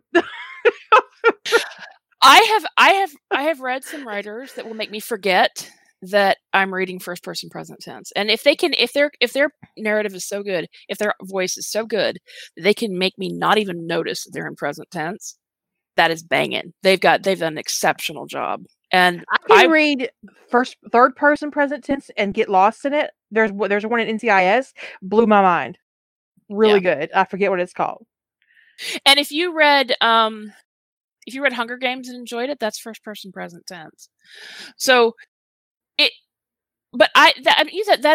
there are times when I see certain issues in a story or certain choices in terms of POV or narrative style, whatever, that the author has made that put me in what I would call an unwilling frame of mind. I'm hyper aware of what they're doing. I am going to pick apart every mistake in my own head. I am not a good audience for that writer. And I don't give shitty feedback to people, so I would say nothing. But I would be the type of reader who's coming into that story with an unwilling. I'm not willing to suspend my disbelief because I'm tearing that story apart in my head. I'm kind of upset because your mom loved this book, but she loved my book, so now I'm not sure I can trust her. Well, the thing is, this some people like that though, and I will say this book has got like 4.9 stars on Amazon. Okay. So, and it's got hundreds of reviews. So she's not the only person who adored this book. It's just I personally do not. One of the things I just do not like is alternating first person point of view. No. First person is an intimate point of view, and I want to stick with one person through the whole story. Does it mean somebody can't make a choice to write something else? Of course they can. But I'm not a good audience for somebody who wants to write an alternating first person point of view. I'm not. The only thing I hate worse than an alternating first person point of view is when a writer gives me the same scene over and over again from a different perspective. Ugh. Dude, stop. Just stop. I only need it from one perspective. You need to pick. You need to choose. You make a fucking choice and stick with it. I hate it. Don't back up because it's like a weird flashback, which I fucking hate. And I'll give a writer 1, maybe 2 flashbacks if they're really fucking important. But a third one, I'm closing your story. Because If you've got 3 flashbacks in a certain period of time, why didn't you obviously started your story in the wrong place. And the only thing worse than that is someone who flashbacks 15 minutes before they start. 15 minutes ago. Right? Fuck you.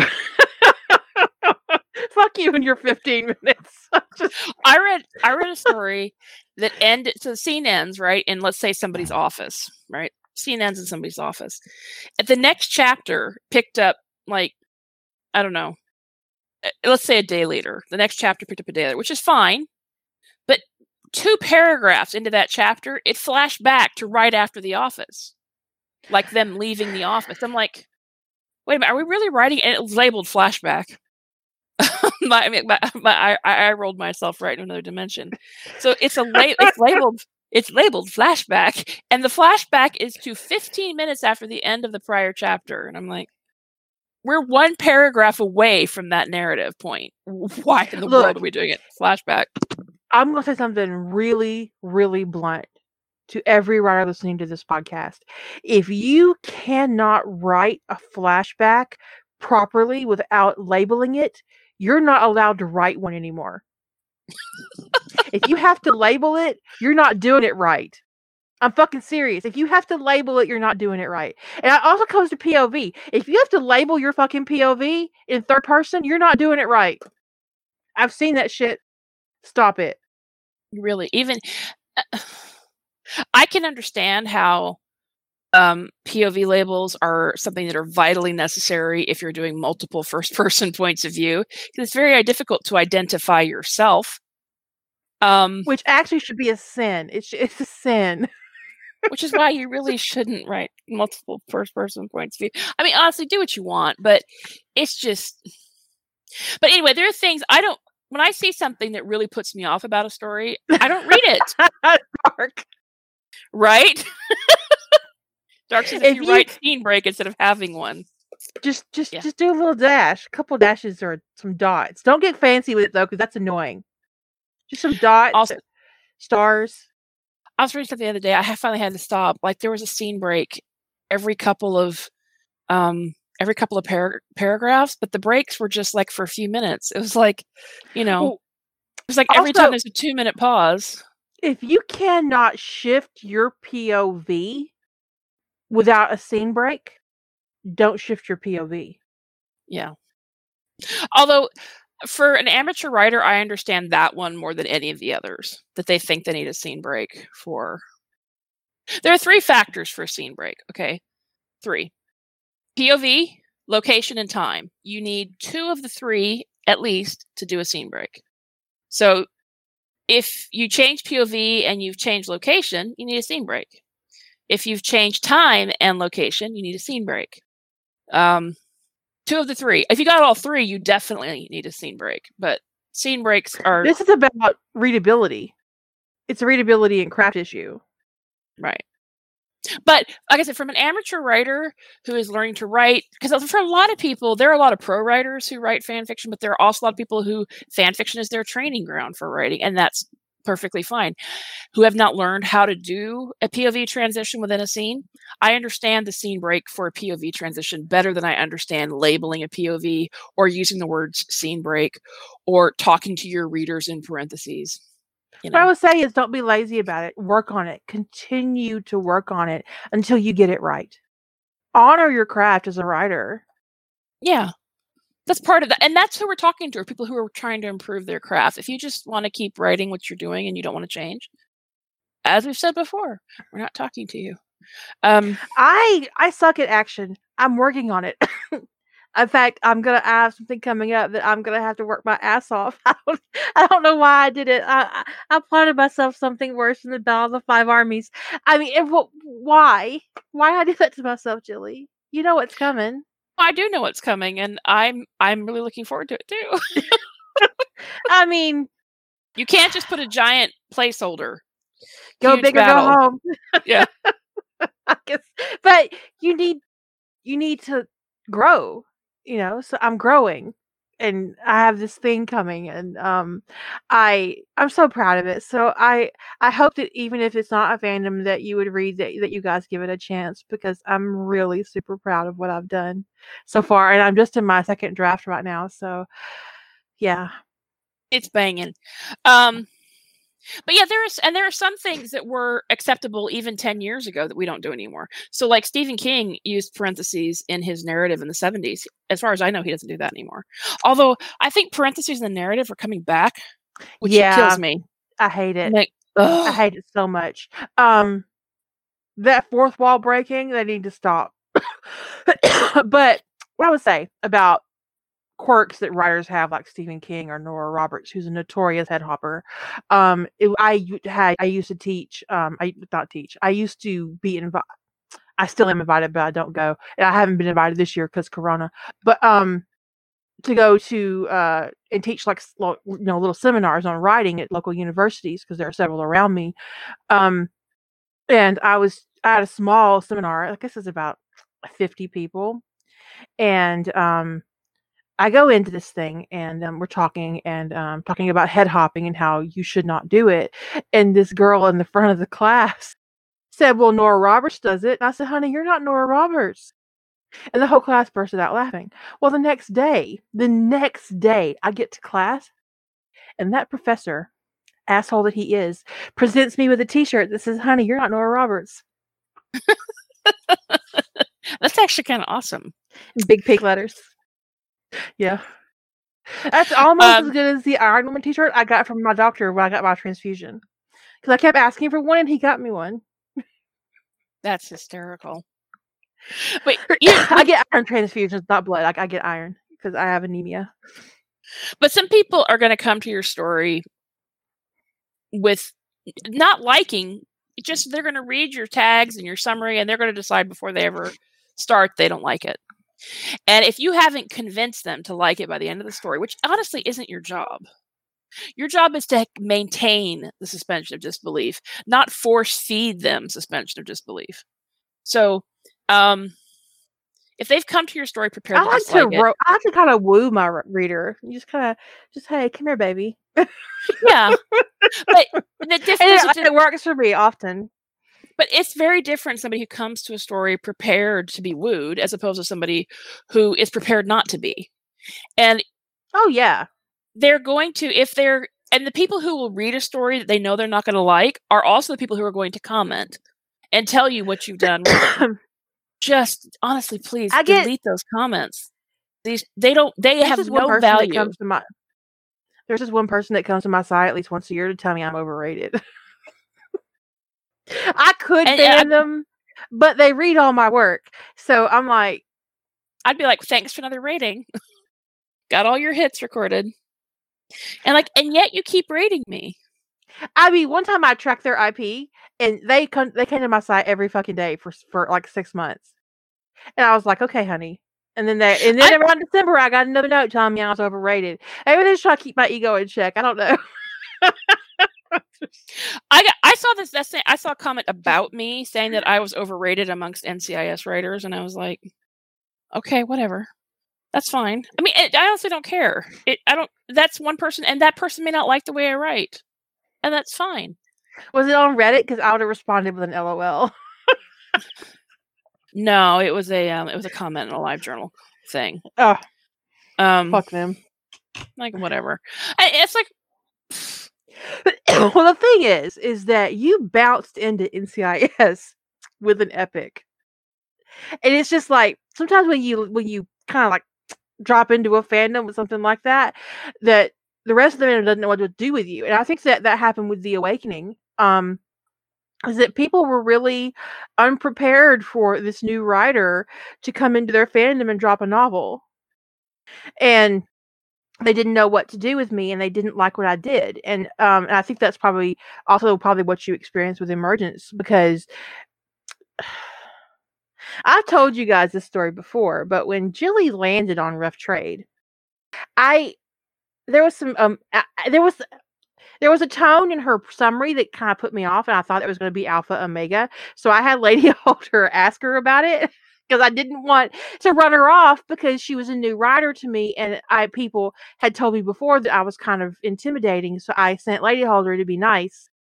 And she was nice, but I will say the ask came across very weird. I was told I needed to warn that there was no ABO. And I was like, I have to warn for what's not in the story. I was like, I was so confused. I was like, okay, so I warned that there was no ABO. Yeah, because I was getting a lot of questions about it, and it was weird, and it was just a weird thing. You know, so if I send Lady Holder to you, it's because I'm trying to be nice. If I send Azure to you, it's because she's the only one left among us who can be nice. If she sends Senna to talk to you, you're in run. big trouble. Just you run. are in big trouble.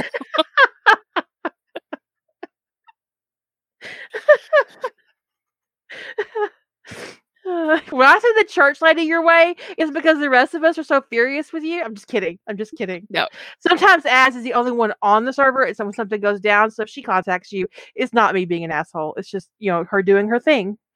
Also, Az is very diplomatic. So yes, sometimes it's like, how do we phrase this diplomatically? Because sometimes you don't want to tell somebody, you know, you want to be careful about how you phrase something.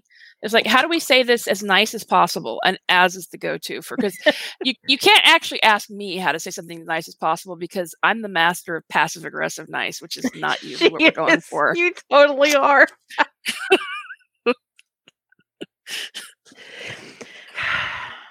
Some asshole told me to have a blessed day. I know what that means. Yes, you do. I suffered. I understand what that means. That's like one step away from bless your heart. I'm not sick. I just have asthma. It's just a little hot in my office.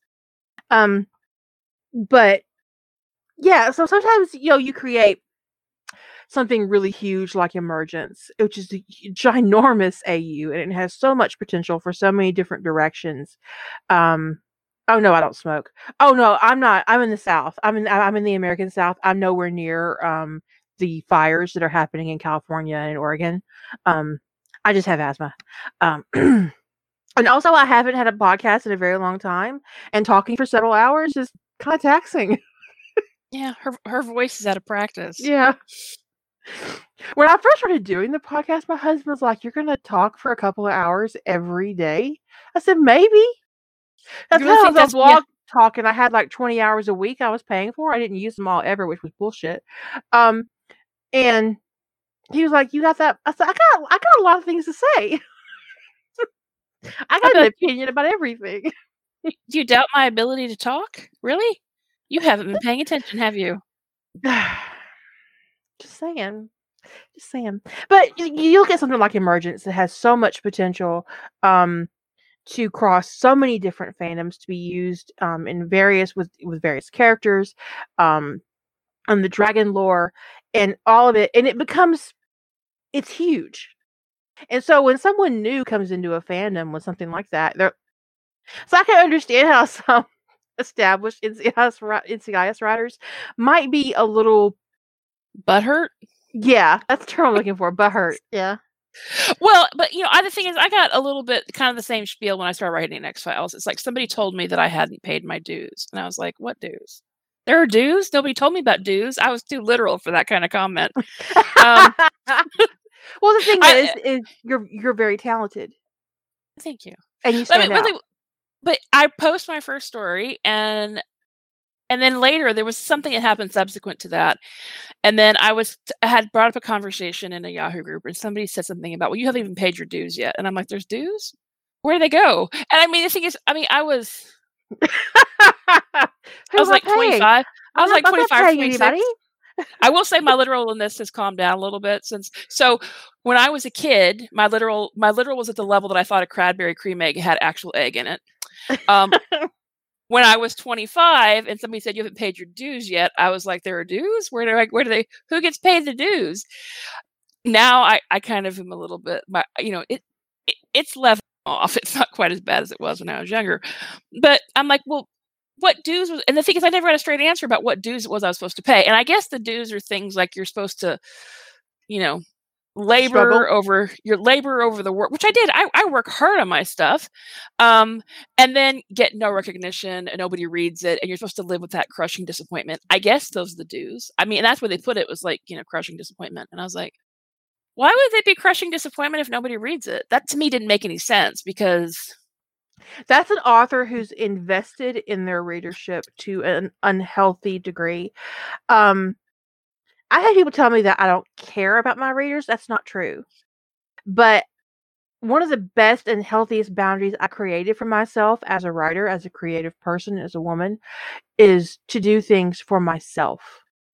I write for me. I share it with you because I think you'll like it. And I hope you like it. But if you don't like it, I don't care. I'm not invested in anybody else's opinion about that part of my writing, And the I don't care is not, it's not as, I don't think it's as flip or callous as it sounds. It just means that I accept that you might have a difference of opinion, and that's fine, but I don't need to hear about it, because if you don't like it, just move on to something you do like. I care about my readers. I'm just not, and honestly, I'm not invested in them as currency, however, because that's honestly really, that's so offensive. demeaning. It's offensive. It is offensive. It is offensive to view my readers as some sort of currency or some sort of, and I don't know what you would do with that kind of currency. You can't spend it. It's just crazy cakes. But we have somebody, I don't want to call them up by name if they don't want to be identified in this fashion, but we have somebody on this server has been around with us for a while, who decided they'd been writing and decided they wanted to share their work, but they really didn't care what anybody else had to say about it. So they created a WordPress, and they put their work up on their WordPress, and they turned off all commenting. And in no way can you figure out a way to contact this writer. There's no email address. There's no contact form. There's nothing. It is there for you to read if you wish, and then you can go away. And that's a boss move. That is badass. That is baller. I mean, I love it. I love it. I love it. This is a platform I can control. I can put my work out there for people to enjoy. And if they don't enjoy it, that's fine. I think it's amazing. I think it's amazing that they knew what their boundaries were, what they wanted, and that they still wanted to be able to share this thing that they had created. Because there is something it is nerve-wracking, but it is something very exciting and liberating, and just, it's almost euphoric about sharing something you've created, whether it's your writing or your painting or whatever. Anybody who has a creative endeavor understands what it's like to say, look at this thing that I have done. And this person said, here's this thing. I made this. I don't care what you have to say about it. And they really didn't want anybody's comments. And it is completely shut down. And I've read their work. I really enjoyed it. And I moved on. That was that. And you had no other outlet. But there are people in fandom who are very invested in their ability to give you feedback. It's how they participate. And if you don't appreciate their feedback, they get really shitty. Yeah, somebody asked me on Facebook one day if I knew of a way to contact that author. And I was like, I'm not going to subvert their wishes. Go away. What the fuck? And actually, I did know, but I'm like, I'm not going to tell you that. Go away. What is the matter with you? I'm curious to know what they wanted to say. I have no idea. Because I'm nosy.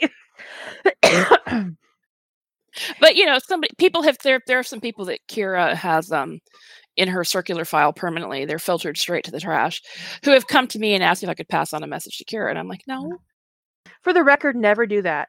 If there is someone that cannot contact me, who has no ability to interact with me, it's because I don't want them to. So don't feel like you need to pass on messages that you get from them. Just know. Because when I cut somebody off like that, it's because they were excessively abusive. So subverting. And I don't tolerate that shit. Night Jeep. Yeah, I mean, I would never subvert someone's wishes like that. Someone who's clearly put out they don't want to be contacted. But yeah, so when it comes to intrusive feedback, believe me, I know that intrusive feedback, no matter how much you tell yourself what your boundaries are, and even if you delete it, which can be the first time you delete an intrusive comment, you'll feel free because there's this, it does require kind of a psyching yourself up to delete a comment. I don't know why, but the first time I did it, I was like, oh, that actually felt kind of good. Why was that take me so long to do that? But delete. Even if you delete it, there are times when that just gets stuck in your head. It's there, it's stuck, you're pissed off.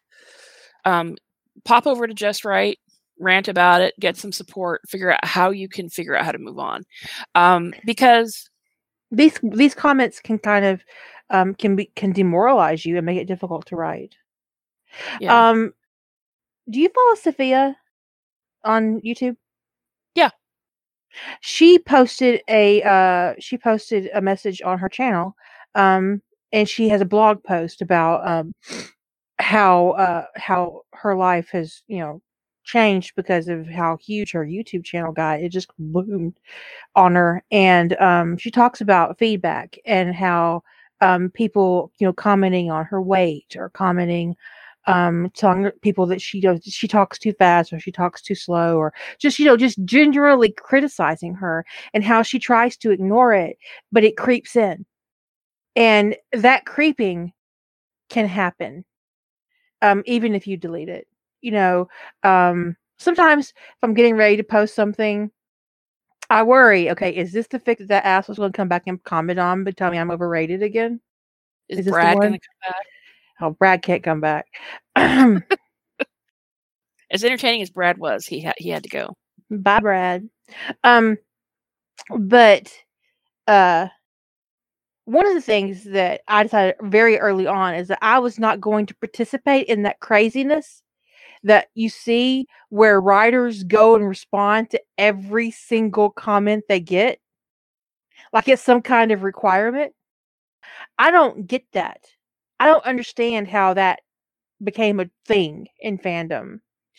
Because it's kind of like, we've talked before about how the 6 or 7 months that I take to write a novel like The Absence of War, or all the time that I invested in Ties That Bind, does not equal the amount of time a reader spends reading it. It really doesn't. And yet I saw a thread, and actually the funny thing is this thread was started by somebody I actually thought I knew pretty well on Facebook. This was a couple years ago. And they basically said they're really pissed off when they leave a comment and the author can't even say thank you because they took the time to comment and the author can't even spare a moment to say thanks. And that's when I was like, wow, you think that comment makes us equal? It doesn't.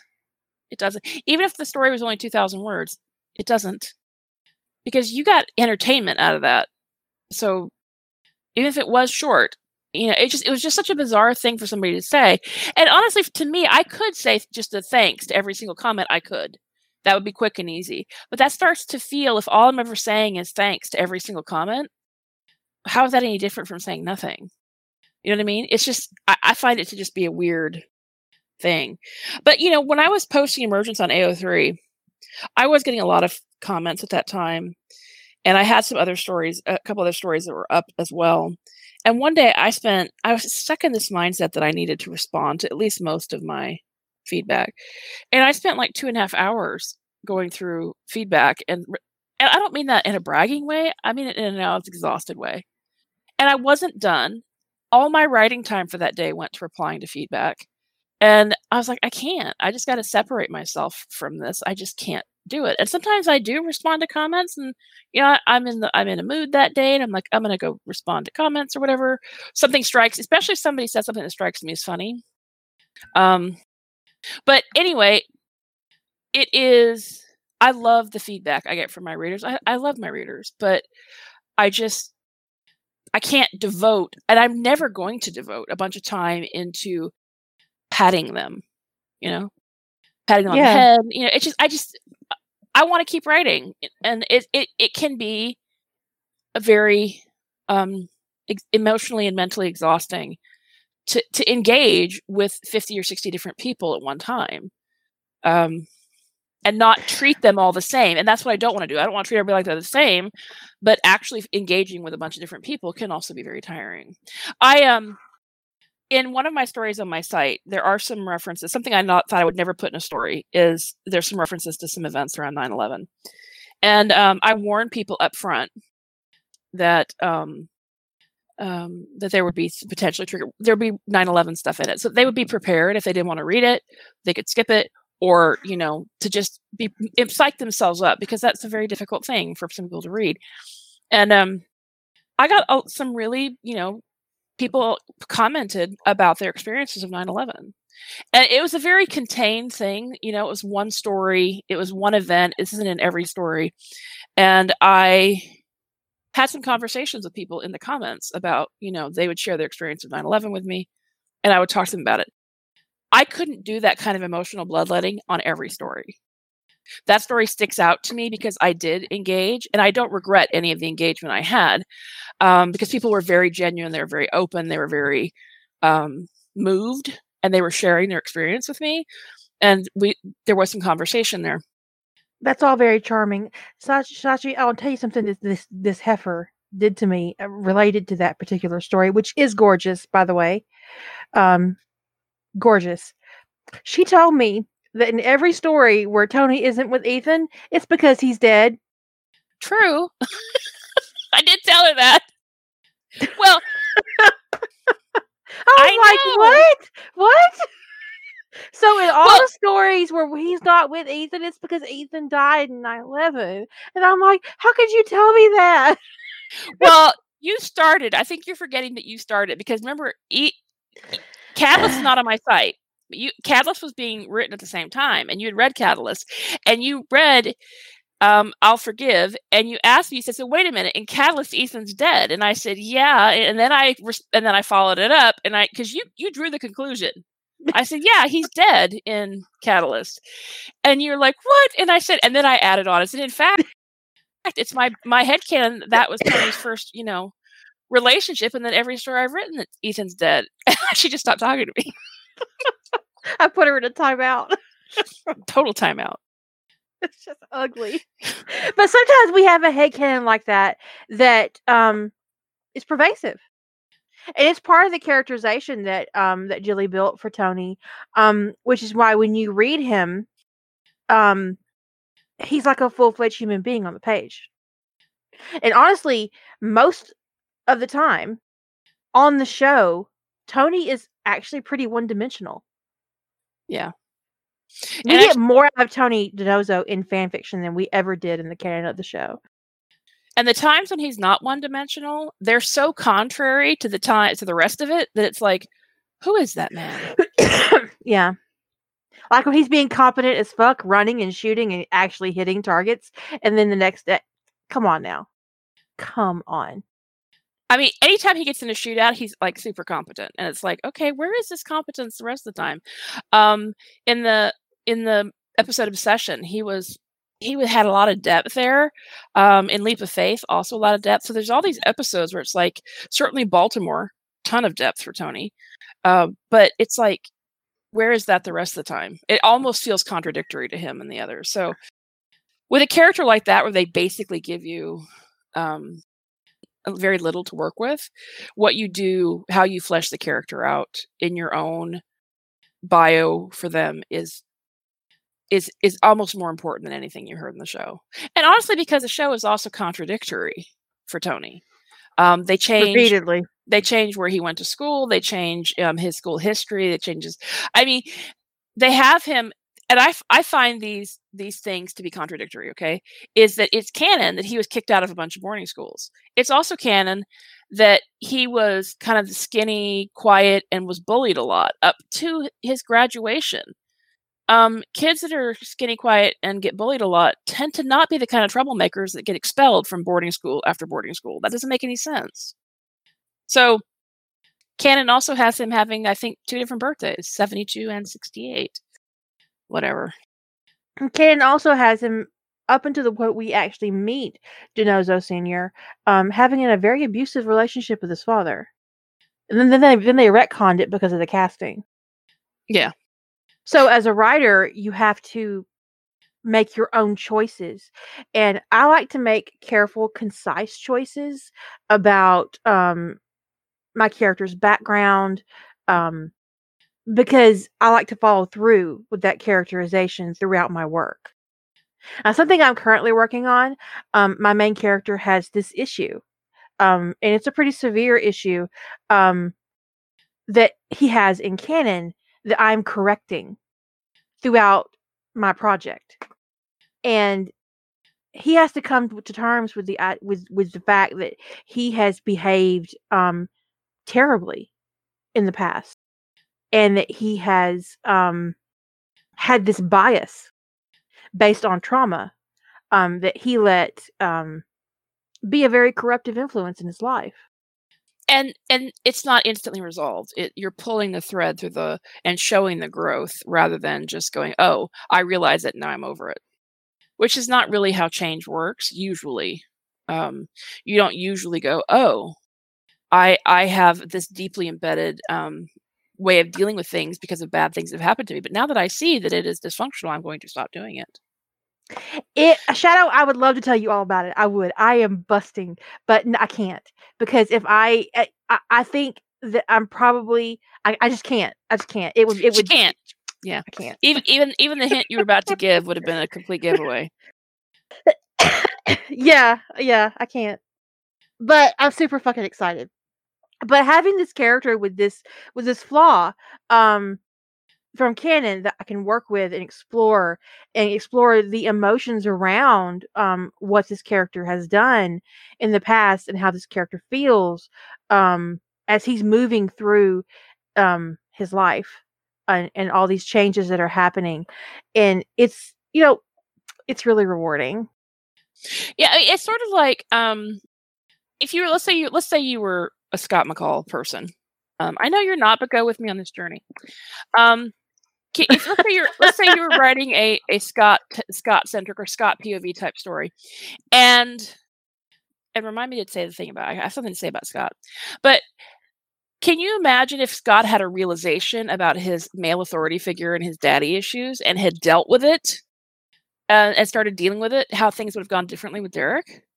Because I really believe if Scott had been bitten by a female alpha, that he would have not been the douchebag that he was. He just had an issue with male authority figures.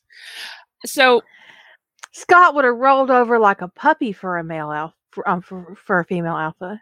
Right. So, but he had issues with male authority figures because of his daddy issues. So if he had dealt with that and had been working on how he responded to men rather than just reflexively, you can't tell me what to do, it would have been very different for Scott. And I know that there's a lot of people who Scott's one of those very polarizing characters. People love him or hate him for the most part. There are people who just don't give a fuck, but I mean, the people who love him are like rabid about it, and defending him, and the people who can't stand him just either don't write him in the story or he dies an unfortunate death. But one thing about Scott, this is something I just want to point out. I read a story and I kind of had to put it aside because they were dealing with Scott. It was a season 2-ish kind of divergence, and they're dealing with Scott. And the consequences for Scott's actions were bullying, social isolation. It was really bad. It was like the worst kinds of teenage behavior. And I was reading it, and I had to put it aside because it was actually really upsetting me how badly. And granted, Scott's actions were terrible, but the way he was being treated was worse. And I kind of, part of me, I had to close the story before I said to the author, Scott is 16. He's an idiot. Yes, but he's 16.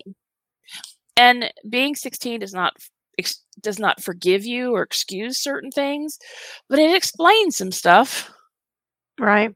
16-year-old boys do not have a fully developed, even 16-year-old girls, frankly, girls' brains develop faster in that part of the brain where the decision-making part of the brain. But boys, it can be as late as 22, 23, 24, even 25 years old. So a 16-year-old boy is not going to be great for decision making. So this Scott that this person hated and is treating so badly is 16. And it just felt deeply ugly. So I think people can take a dislike of a character too far, way too I've far. experienced that in Criminal Minds, in a story in Criminal Minds, and I had to put it down. I had to put it down. And I've seen it in stories with actually Harry Potter too, where like obviously an author hates like Ron, and you easily bash the best of them, but in one of your stories, you have the character actually remind themselves, this is a Ron who hasn't done anything yet. He's just a kid. I hate him for what he did in the future, but right now he's just a child. And I see no acknowledgement of that with some of, and I don't mean all of them, but there's quite a few stories that bash the fuck out of Scott. And sometimes I can find some Scott bashing very therapeutic, but I mean, this was hard, and he was definitely 16 in that story. And I was like, too much. I killed Ron in Darkly Loyal. But in that particular scene, Hermione came out of it believing that she did it, but she didn't. Zir did. Because Ron was going to kill her, and Zir knew that. And Zir tells Harry in the Chamber of Secrets that he made her act. He forced her to react because she wasn't reacting. And he did it. When I plotted Darkly Loyal, I made a kill list. And Ron Weasley was on it.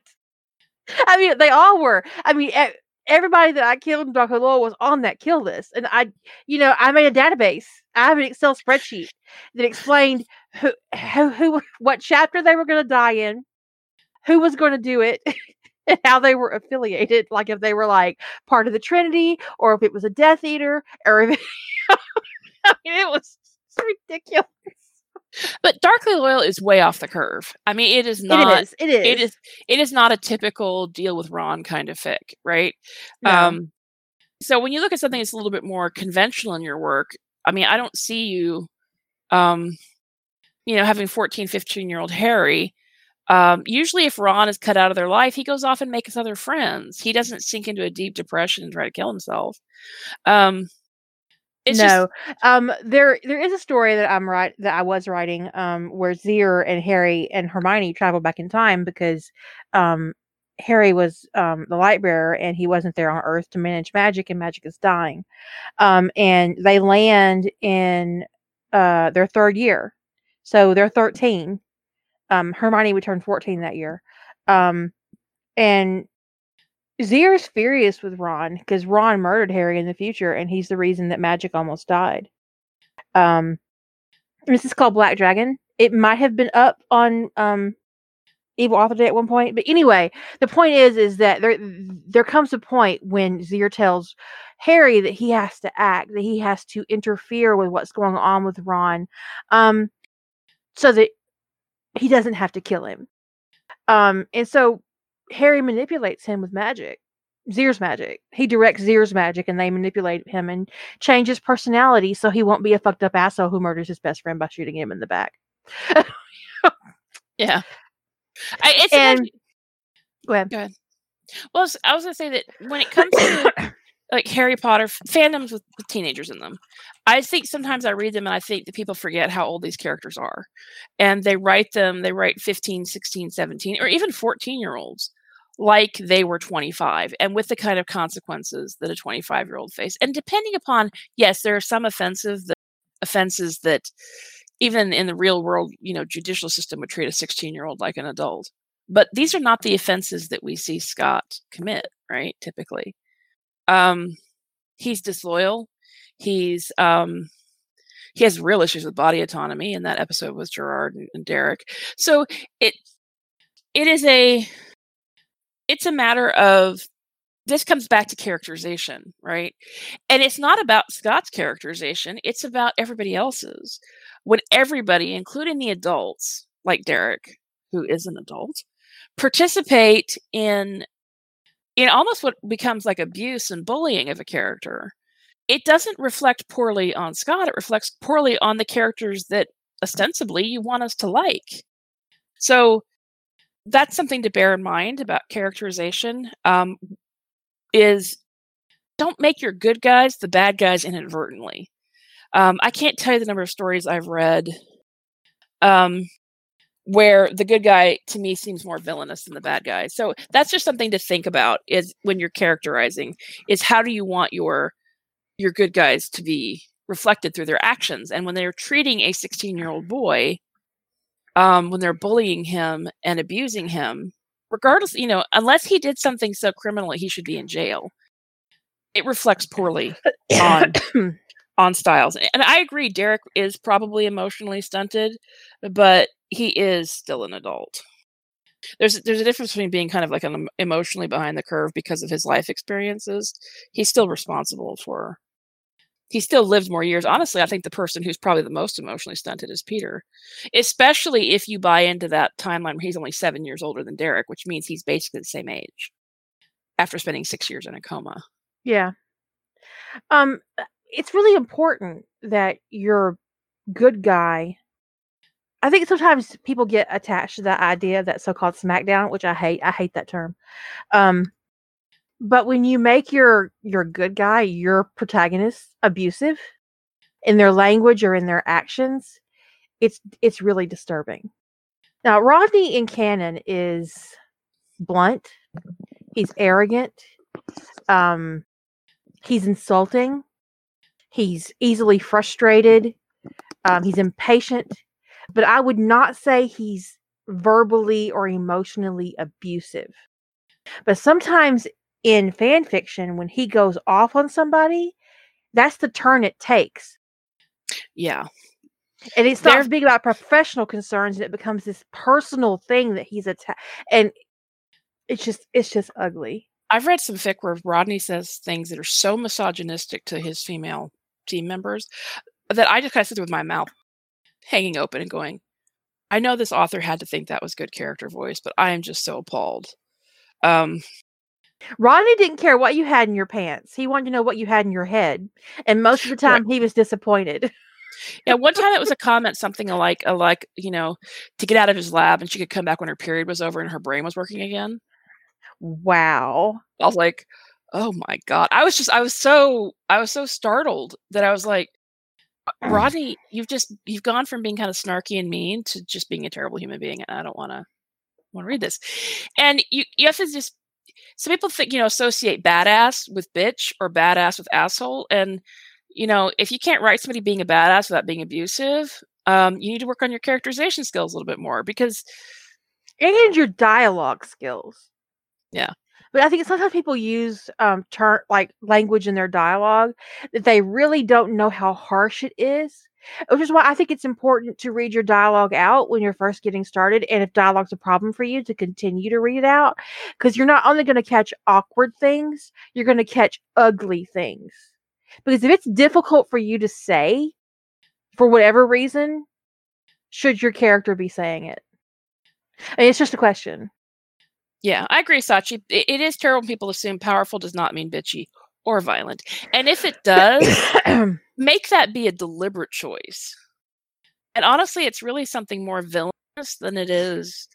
It's more of an antagonist type trait, because that is one of the ways you craft a good villain, right? Is that they use their power for bad things. So you don't want your good guy you don't want your protagonist to be emulating antagonist type traits. But so many times, some fandoms particularly love the smackdown. And I've come to really dislike that word, because anytime I have a come to Jesus meeting in a story, or a reckoning, someone's gonna fucking comment. It's a great smackdown. Great smackdown. I'm like, please stop. And I know that at the end of your fic, P.S. I hate the words smackdown.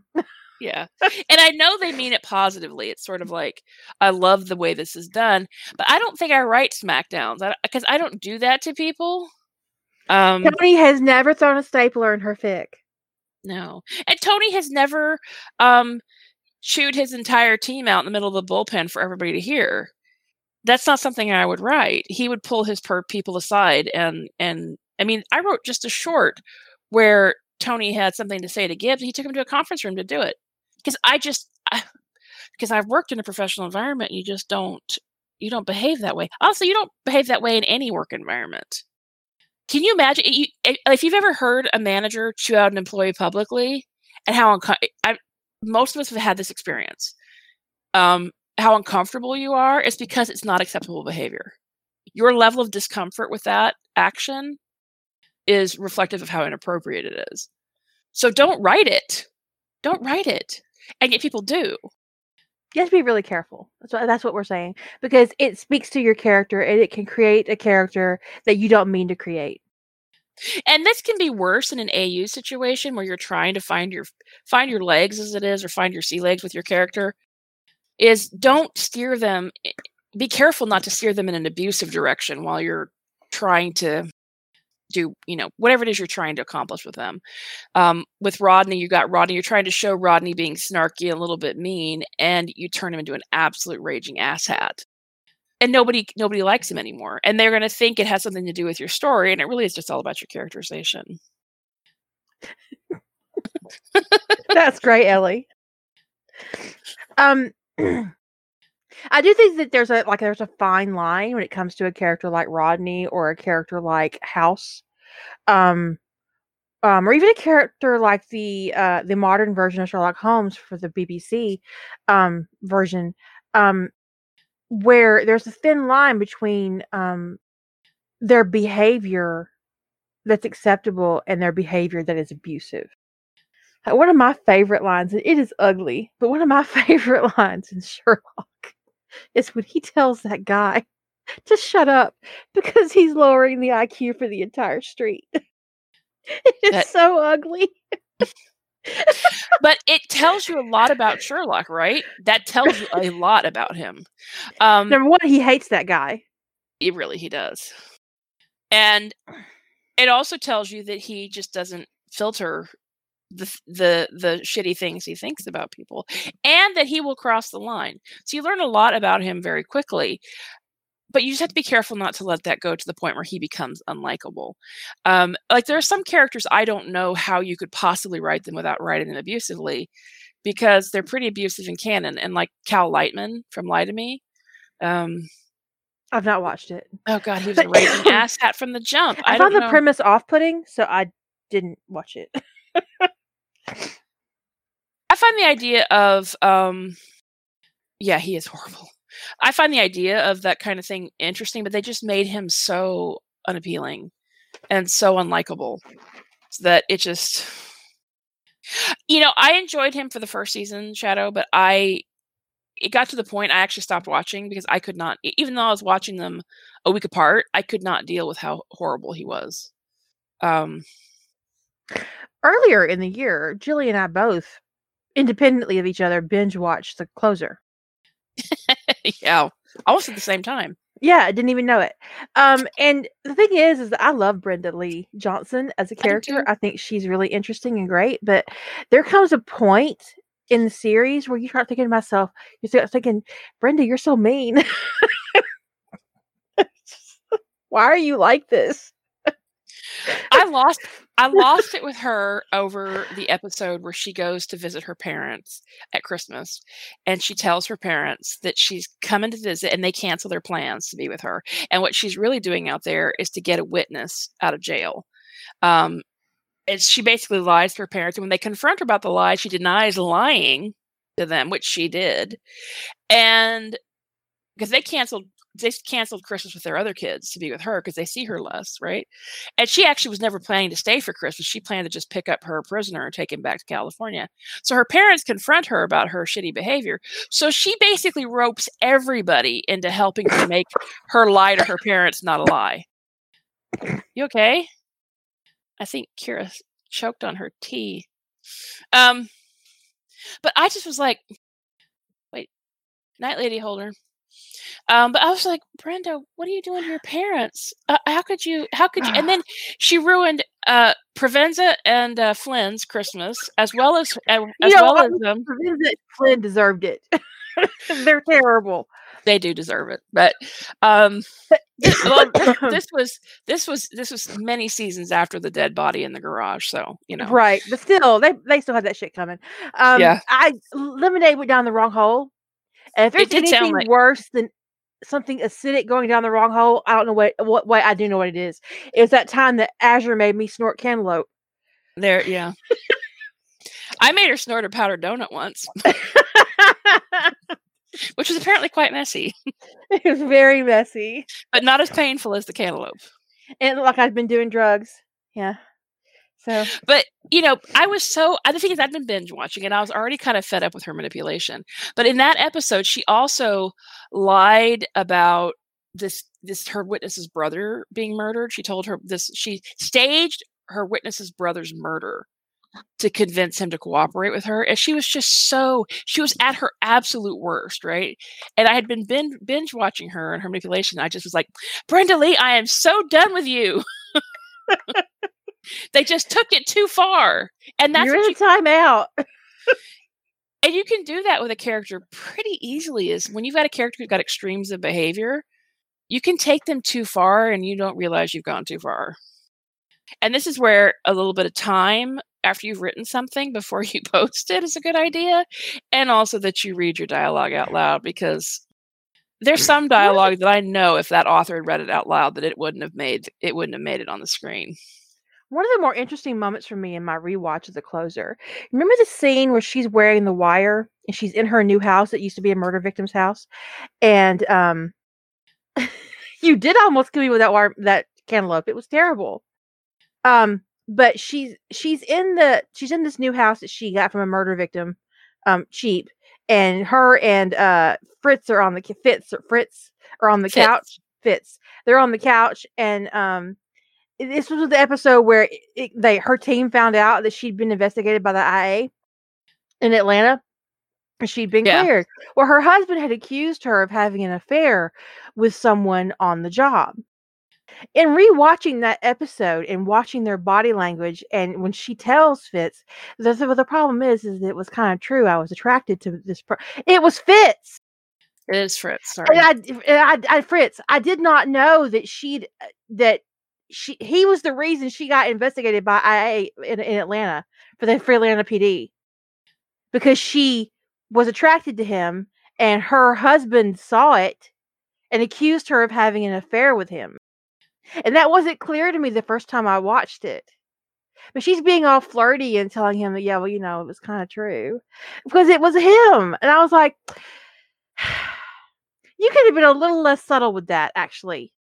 I didn't get it the first time I watched it. Yeah, I didn't get it the first time either. But actually, her past romantic history was such a clusterfuck on that mess. show. Oh, that girl. Because he was on the job with her, Hearst. Fitz was on the job, and it was her husband accused her of having an affair with another officer. Agent. I'm not sure if he actually worked with the PD or if he was at the FBI at the time. Well, he didn't become PD until later. He was with the FBI, but they were working. At least they were working together in some fashion. I don't know what he was in Atlanta, but he eventually became PD for LA. But there's no telling I don't know what he was in Atlanta. Well, I don't think I would imagine he was still FBI, because it's not an easiest go cop FBI cop. That's a little. So it might have been that he was a liaison for the Atlanta PD, the way he was in Los Angeles, and that could cause some serious issues, which would explain the internal affairs investigation. But she did not actually have an affair with him.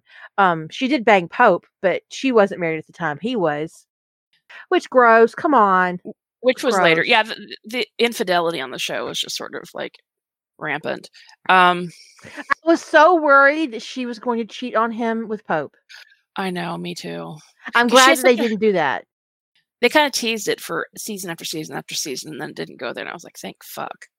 But my favorite, this is my husband's favorite part too, is that she kept that gift in the drawer and didn't open it. And then that lawyer took it. I know. And he opened it in front of her and didn't show her what it was. And she asked him and he wouldn't tell her. Yeah. And he's like looking really impressed. He's like, oh. And she's like, what is it? And he's like, I can't tell you that. He takes it. Because you never received this gift, so they can't ask you any questions on this deposition about it. She's like, but it's open. I want to know. And he's like, no. Nope. He just walks out. He was that lawyer cracked me up every time he was on the show. I loved him. I think he's great. Yeah. But I mean, that was, sometimes they took this character in canon, Brenda Lee, and they took her too far. even for her own characterization, I think they took her too far. So it's just something you got to kind of bear in mind with characterization. Is we know that most shows don't have a good character Bible. They don't do anything to make sure their characters stay in character. You know, they don't have anybody going, well, would this character really do that based upon what we've established about them before? They just, their characters become plot devices, which is how characters become caricatures. Do better. You can do better. That's what, like House. Like House definitely became a caricature. All the NCIS cast became caricatures. But if you want to take a master class in story building and characterization and following through, watch Babylon 5. Yeah. One of my favorite moments, there are two of them, is when Veer is talking to that guy who works for the Shadows, and he's telling him what he's going to do in the future when the guy's head's on a pike and he's going to wave. And then later, he actually gets to do it. Go wave at your head. It's fucking amazing. But Babylon 5 and the movies, you won't watch them in order, so look that up because the movies are kind of interspersed in between the seasons of the show. But watching the characterization and the story development in Babylon 5 is a tour de force. I mean, it is amazing. The special effects don't hold up well. I'm not gonna lie. It is dated when it comes to that.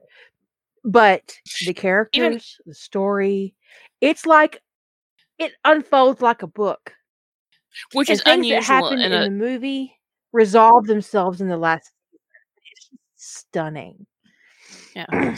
and they it's unusual in a TV show that is as long running as that one was. Usually for a TV show to be that tight, it's 1 or 2 seasons. Yeah. The characterization choices and the follow through is amazing. It's just, I actually think in terms of for a show kind of staying on point, was Midnight Texas kind of stayed in the lane that they established from the first season. Mm-hmm. But then they, it ended. I think they only went 2 seasons, and I would have probably still watched, but they got to the logical. They resolved the stuff that had been put out there in the first season, right? It all got resolved, and you're like, okay, that actually felt like a good thing. It wasn't like how Firefly ended, where you're just kind of like, wait a minute, I'm not satisfied. Get back on. I'm still not satisfied. Be honest. We got a movie, but no, the movie didn't. The movie just big chunks of the movie I just am in denial about. So no, that didn't help. That leaf is not on the wind, okay? Wash is not dead. Fuck you. Fuck all that. But I'll tell you what. When Farscape ended, when they did to us what they did to us with Farscape, because Farscape wasn't told that they were canceled until after the season finale was in the can. And so when it ends, Crichton and Aaron have been blown to their atoms. They've been blown up. They've been shot with an alien weapon and they're basically pieces. They shattered. Right in the middle of her telling him that she will marry him. And I think she told him she was pregnant too, right? Yes, because they look for the baby because the baby ends up on anyway. So here she is. She's pregnant. She's agreed to marry him. We're also beautifully excited and everything's lovely. They're on this sweet little boat in this beautiful ocean, and Moya's getting whatever she needs from the ocean, and everything's great and fantastic. Then they blow her up. They blow them up, and it was like, wait, because no, that's the last we get. That's all we get, because we knew by the time it aired that the show had been canceled. This is what we get. And Dargo is screaming, and the fucking show, and we were like, I cried. I was furious. I was so upset. And then they gave us this movie. They gave us this 2-part kick-ass in your face movie, and I loved it. And it was great. And sometimes they do that and it wraps things up for you and you're like, okay, I'm good. And then sometimes they do that and it's more like Serenity and you're like, I'm not good. But Dargo isn't dead. He's just in the wormhole. But it's sort of like, think about how Criminal Minds Suspect Behavior ended. Because they got canceled after... I blocked it out. I don't remember how they ended. Well, somebody was going to get shot, and there's one of 2 people, and one of them... And like, then they go to black, and you hear a gunshot, and you don't know who died, and that was the end of the series. Not just the end of the season, the end of the series. So it's like, who's dead? I mean, they had set the circumstances up that somebody had to die. It was going to be one of two people. And then they cut to black and you hear a gunshot. And clearly they intended for that to be the cliffhanger, because Criminal Minds is notorious for cliffhanger seasons, right? They clearly intended that to be the cliffhanger for the season, then they'll resolve it in the first episode of the next season, except they got canceled. And there was never any resolution, ever. You talk about resolution? Did you watch Glades? Don't watch Glades. Don't watch the Glades. Great fucking show. I loved it. I loved the main character. I was really happy and excited. And they ended the season finale, which ended up being the series finale, with the main character shot in the gut, bleeding out on his wedding day, and no one knew where he was. Well, they left him bleeding out in the house he bought. He bought his woman her dream house, and he went to check it because he was going to take her to it after the wedding, and he got shot in her dream house, and he's bleeding out on the floor, and no one knows where he is, and that's how the fucking series ended. It's ugly. I think Supernatural should just end with the planet exploding. Just fuck it all up. I haven't watched it. I never watched any of it. I'm speculating, but no spoilers. Well, I mean, I don't know what they're going to do. I don't follow Supernatural either, but I'm hoping that for all the things those boys have been through, that they give Dean and Sam a good ending. That would be the right thing to do for the fans, honestly. They can ride off into the sunset. Because, I mean, that's one of the things is I'm like, there's something about Supernatural has had a very loyal fan following. And they've done a lot of stuff that's kind of like acknowledging their fans. And I don't think you honor your fans by giving them a shitty ending. So here we just, they just need to do better than that. And I'm pretty sure they will, because they've just engaged too much with their fans over the years to not to have the ending be something that is anything less than satisfying. I just have to cross my fingers on that. We should do a challenge called And Then and fix all the shows that ended badly. Oh, God. The problem is there are too many people who are already in And Then mode. We don't need to encourage them. Yeah, I was telling somebody the other day. I don't remember how we got on this, but they said something about, I don't know. Somebody was saying something kind of along the lines of that I didn't know what it was like to have faith in something or something like that. I don't remember. I don't remember how it came up that way, but they just kind of spit that out because they didn't like something I had said. It wasn't exactly a fight, and I shot back and said, "Every time you bite into a burrito, it's an act of faith." Which they were not amused by. But that's a fucking 100% true. Right? I mean, you don't know what's in there.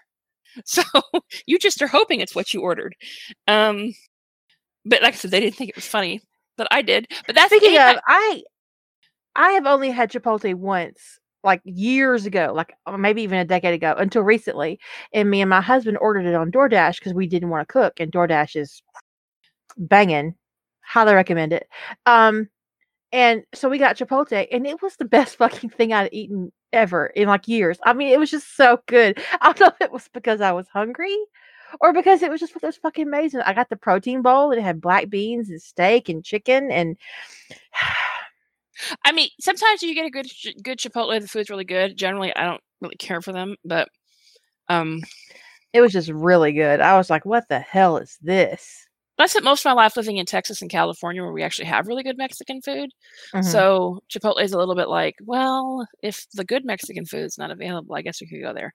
But if you live somewhere, sometimes something just hits you just right. It is just like the most amazing thing you've ever put in your mouth, and you're like, what? Not me, Az. But anyway, look, Az, my hand hurts. I cannot actually grip a spatula right now. You should have seen me flipping pancakes this morning. It was a disaster. Fortunately, my husband ate them anyway, even if they were fluffy. They tasted good, but they weren't the prettiest things I'd ever made. And I make fucking pretty pancakes normally because I spent 4 years working for the International House of Pancakes. And if you work for the International House of Pancakes, you should at least leave it being able to make pancakes. Right? But no, what I was saying about the burrito thing is that, every time you watch a new show, the first season of a new show that is still, that they've put it out there and it's like, oh, this looks interesting. It's kind of like biting into that first bite of a burrito. You're taking it on faith that this is going to end well and it's going to keep going. And sometimes it's Firefly.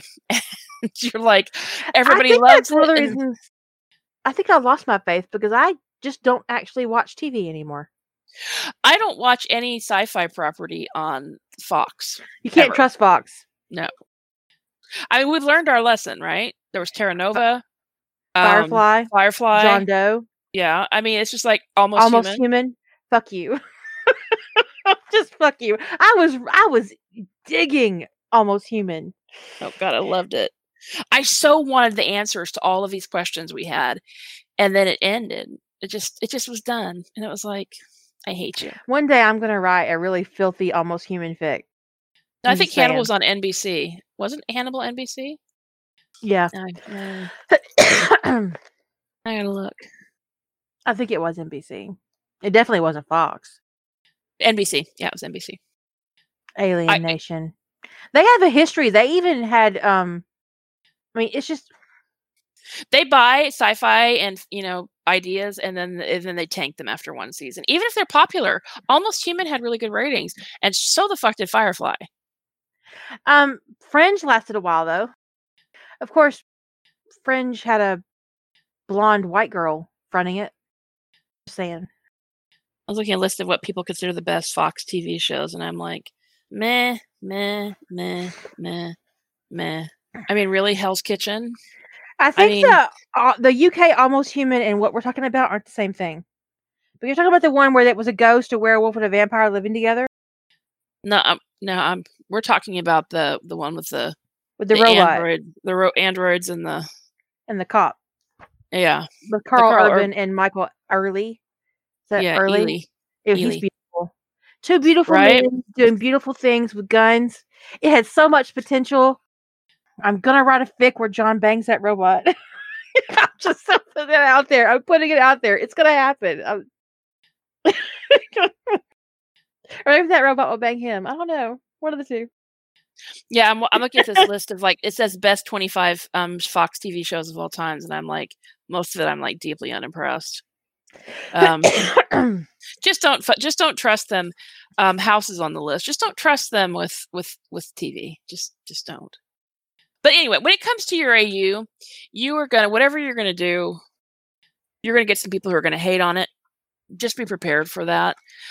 It's more important. The most important thing with writing AU from a characterization perspective is that you've got your world and you've got your characters, and then it all is internally consistent. Your character makes sense with your world. Your characters make sense in your world, and that their backstory makes sense in how they've developed, and that the world they live in has affected them, that they are not just cookie cutters of the way they were in canon. And if you do all that and you do it all great and you do it like to the very best of your ability, you're still going to get people who are going to hate on it because that's what they like to do. They derive immense satisfaction from giving you their deeply considered opinion of something they never planned to like to begin with. Assholes. They're assholes. Right. So you got to be prepared for that, and just be prepared to just double bird them and move on. And if you're having a hard time moving on, that's where your community helps. We'll support you through it because we need more AUs. They're glorious. I really love an AU. I love time travel. I'm looking forward to next year. We're gonna have so much fun. It's gonna be so much fun. We're gonna do soulmates, paranormal, and time travel for Rough Trade next year. And time travel is my jam. Time travel is going to be fun. I plotted like 3 or 4 time travel things recently, and I'm like, I can just save one of these for next year. I don't even know what I'm going to write next year. I planned this year and it didn't go well. I'm not going to do any planning until the actual time to sign up. I have a lot of zero drafts I can play with and work with. I'll have plenty of time to zero draft before the challenge starts. This year, I'm not sure if it was the planning that bit me in the ass or just that the year the Sentinel wound up just not working out for me this year. Well, 2020's been a dumpster fire. Let's just say that. Let's have the rest of this conversation off the podcast. Okay. We'll end the podcast right here. I hope that it's been very helpful and that you learned a lot, and that your writing during this time is a sanctuary, because mine is, and I want that for all of you as well. Thank you for joining us, and I hope you have a fantastic week. Say good night, Jilly. Good night, everyone.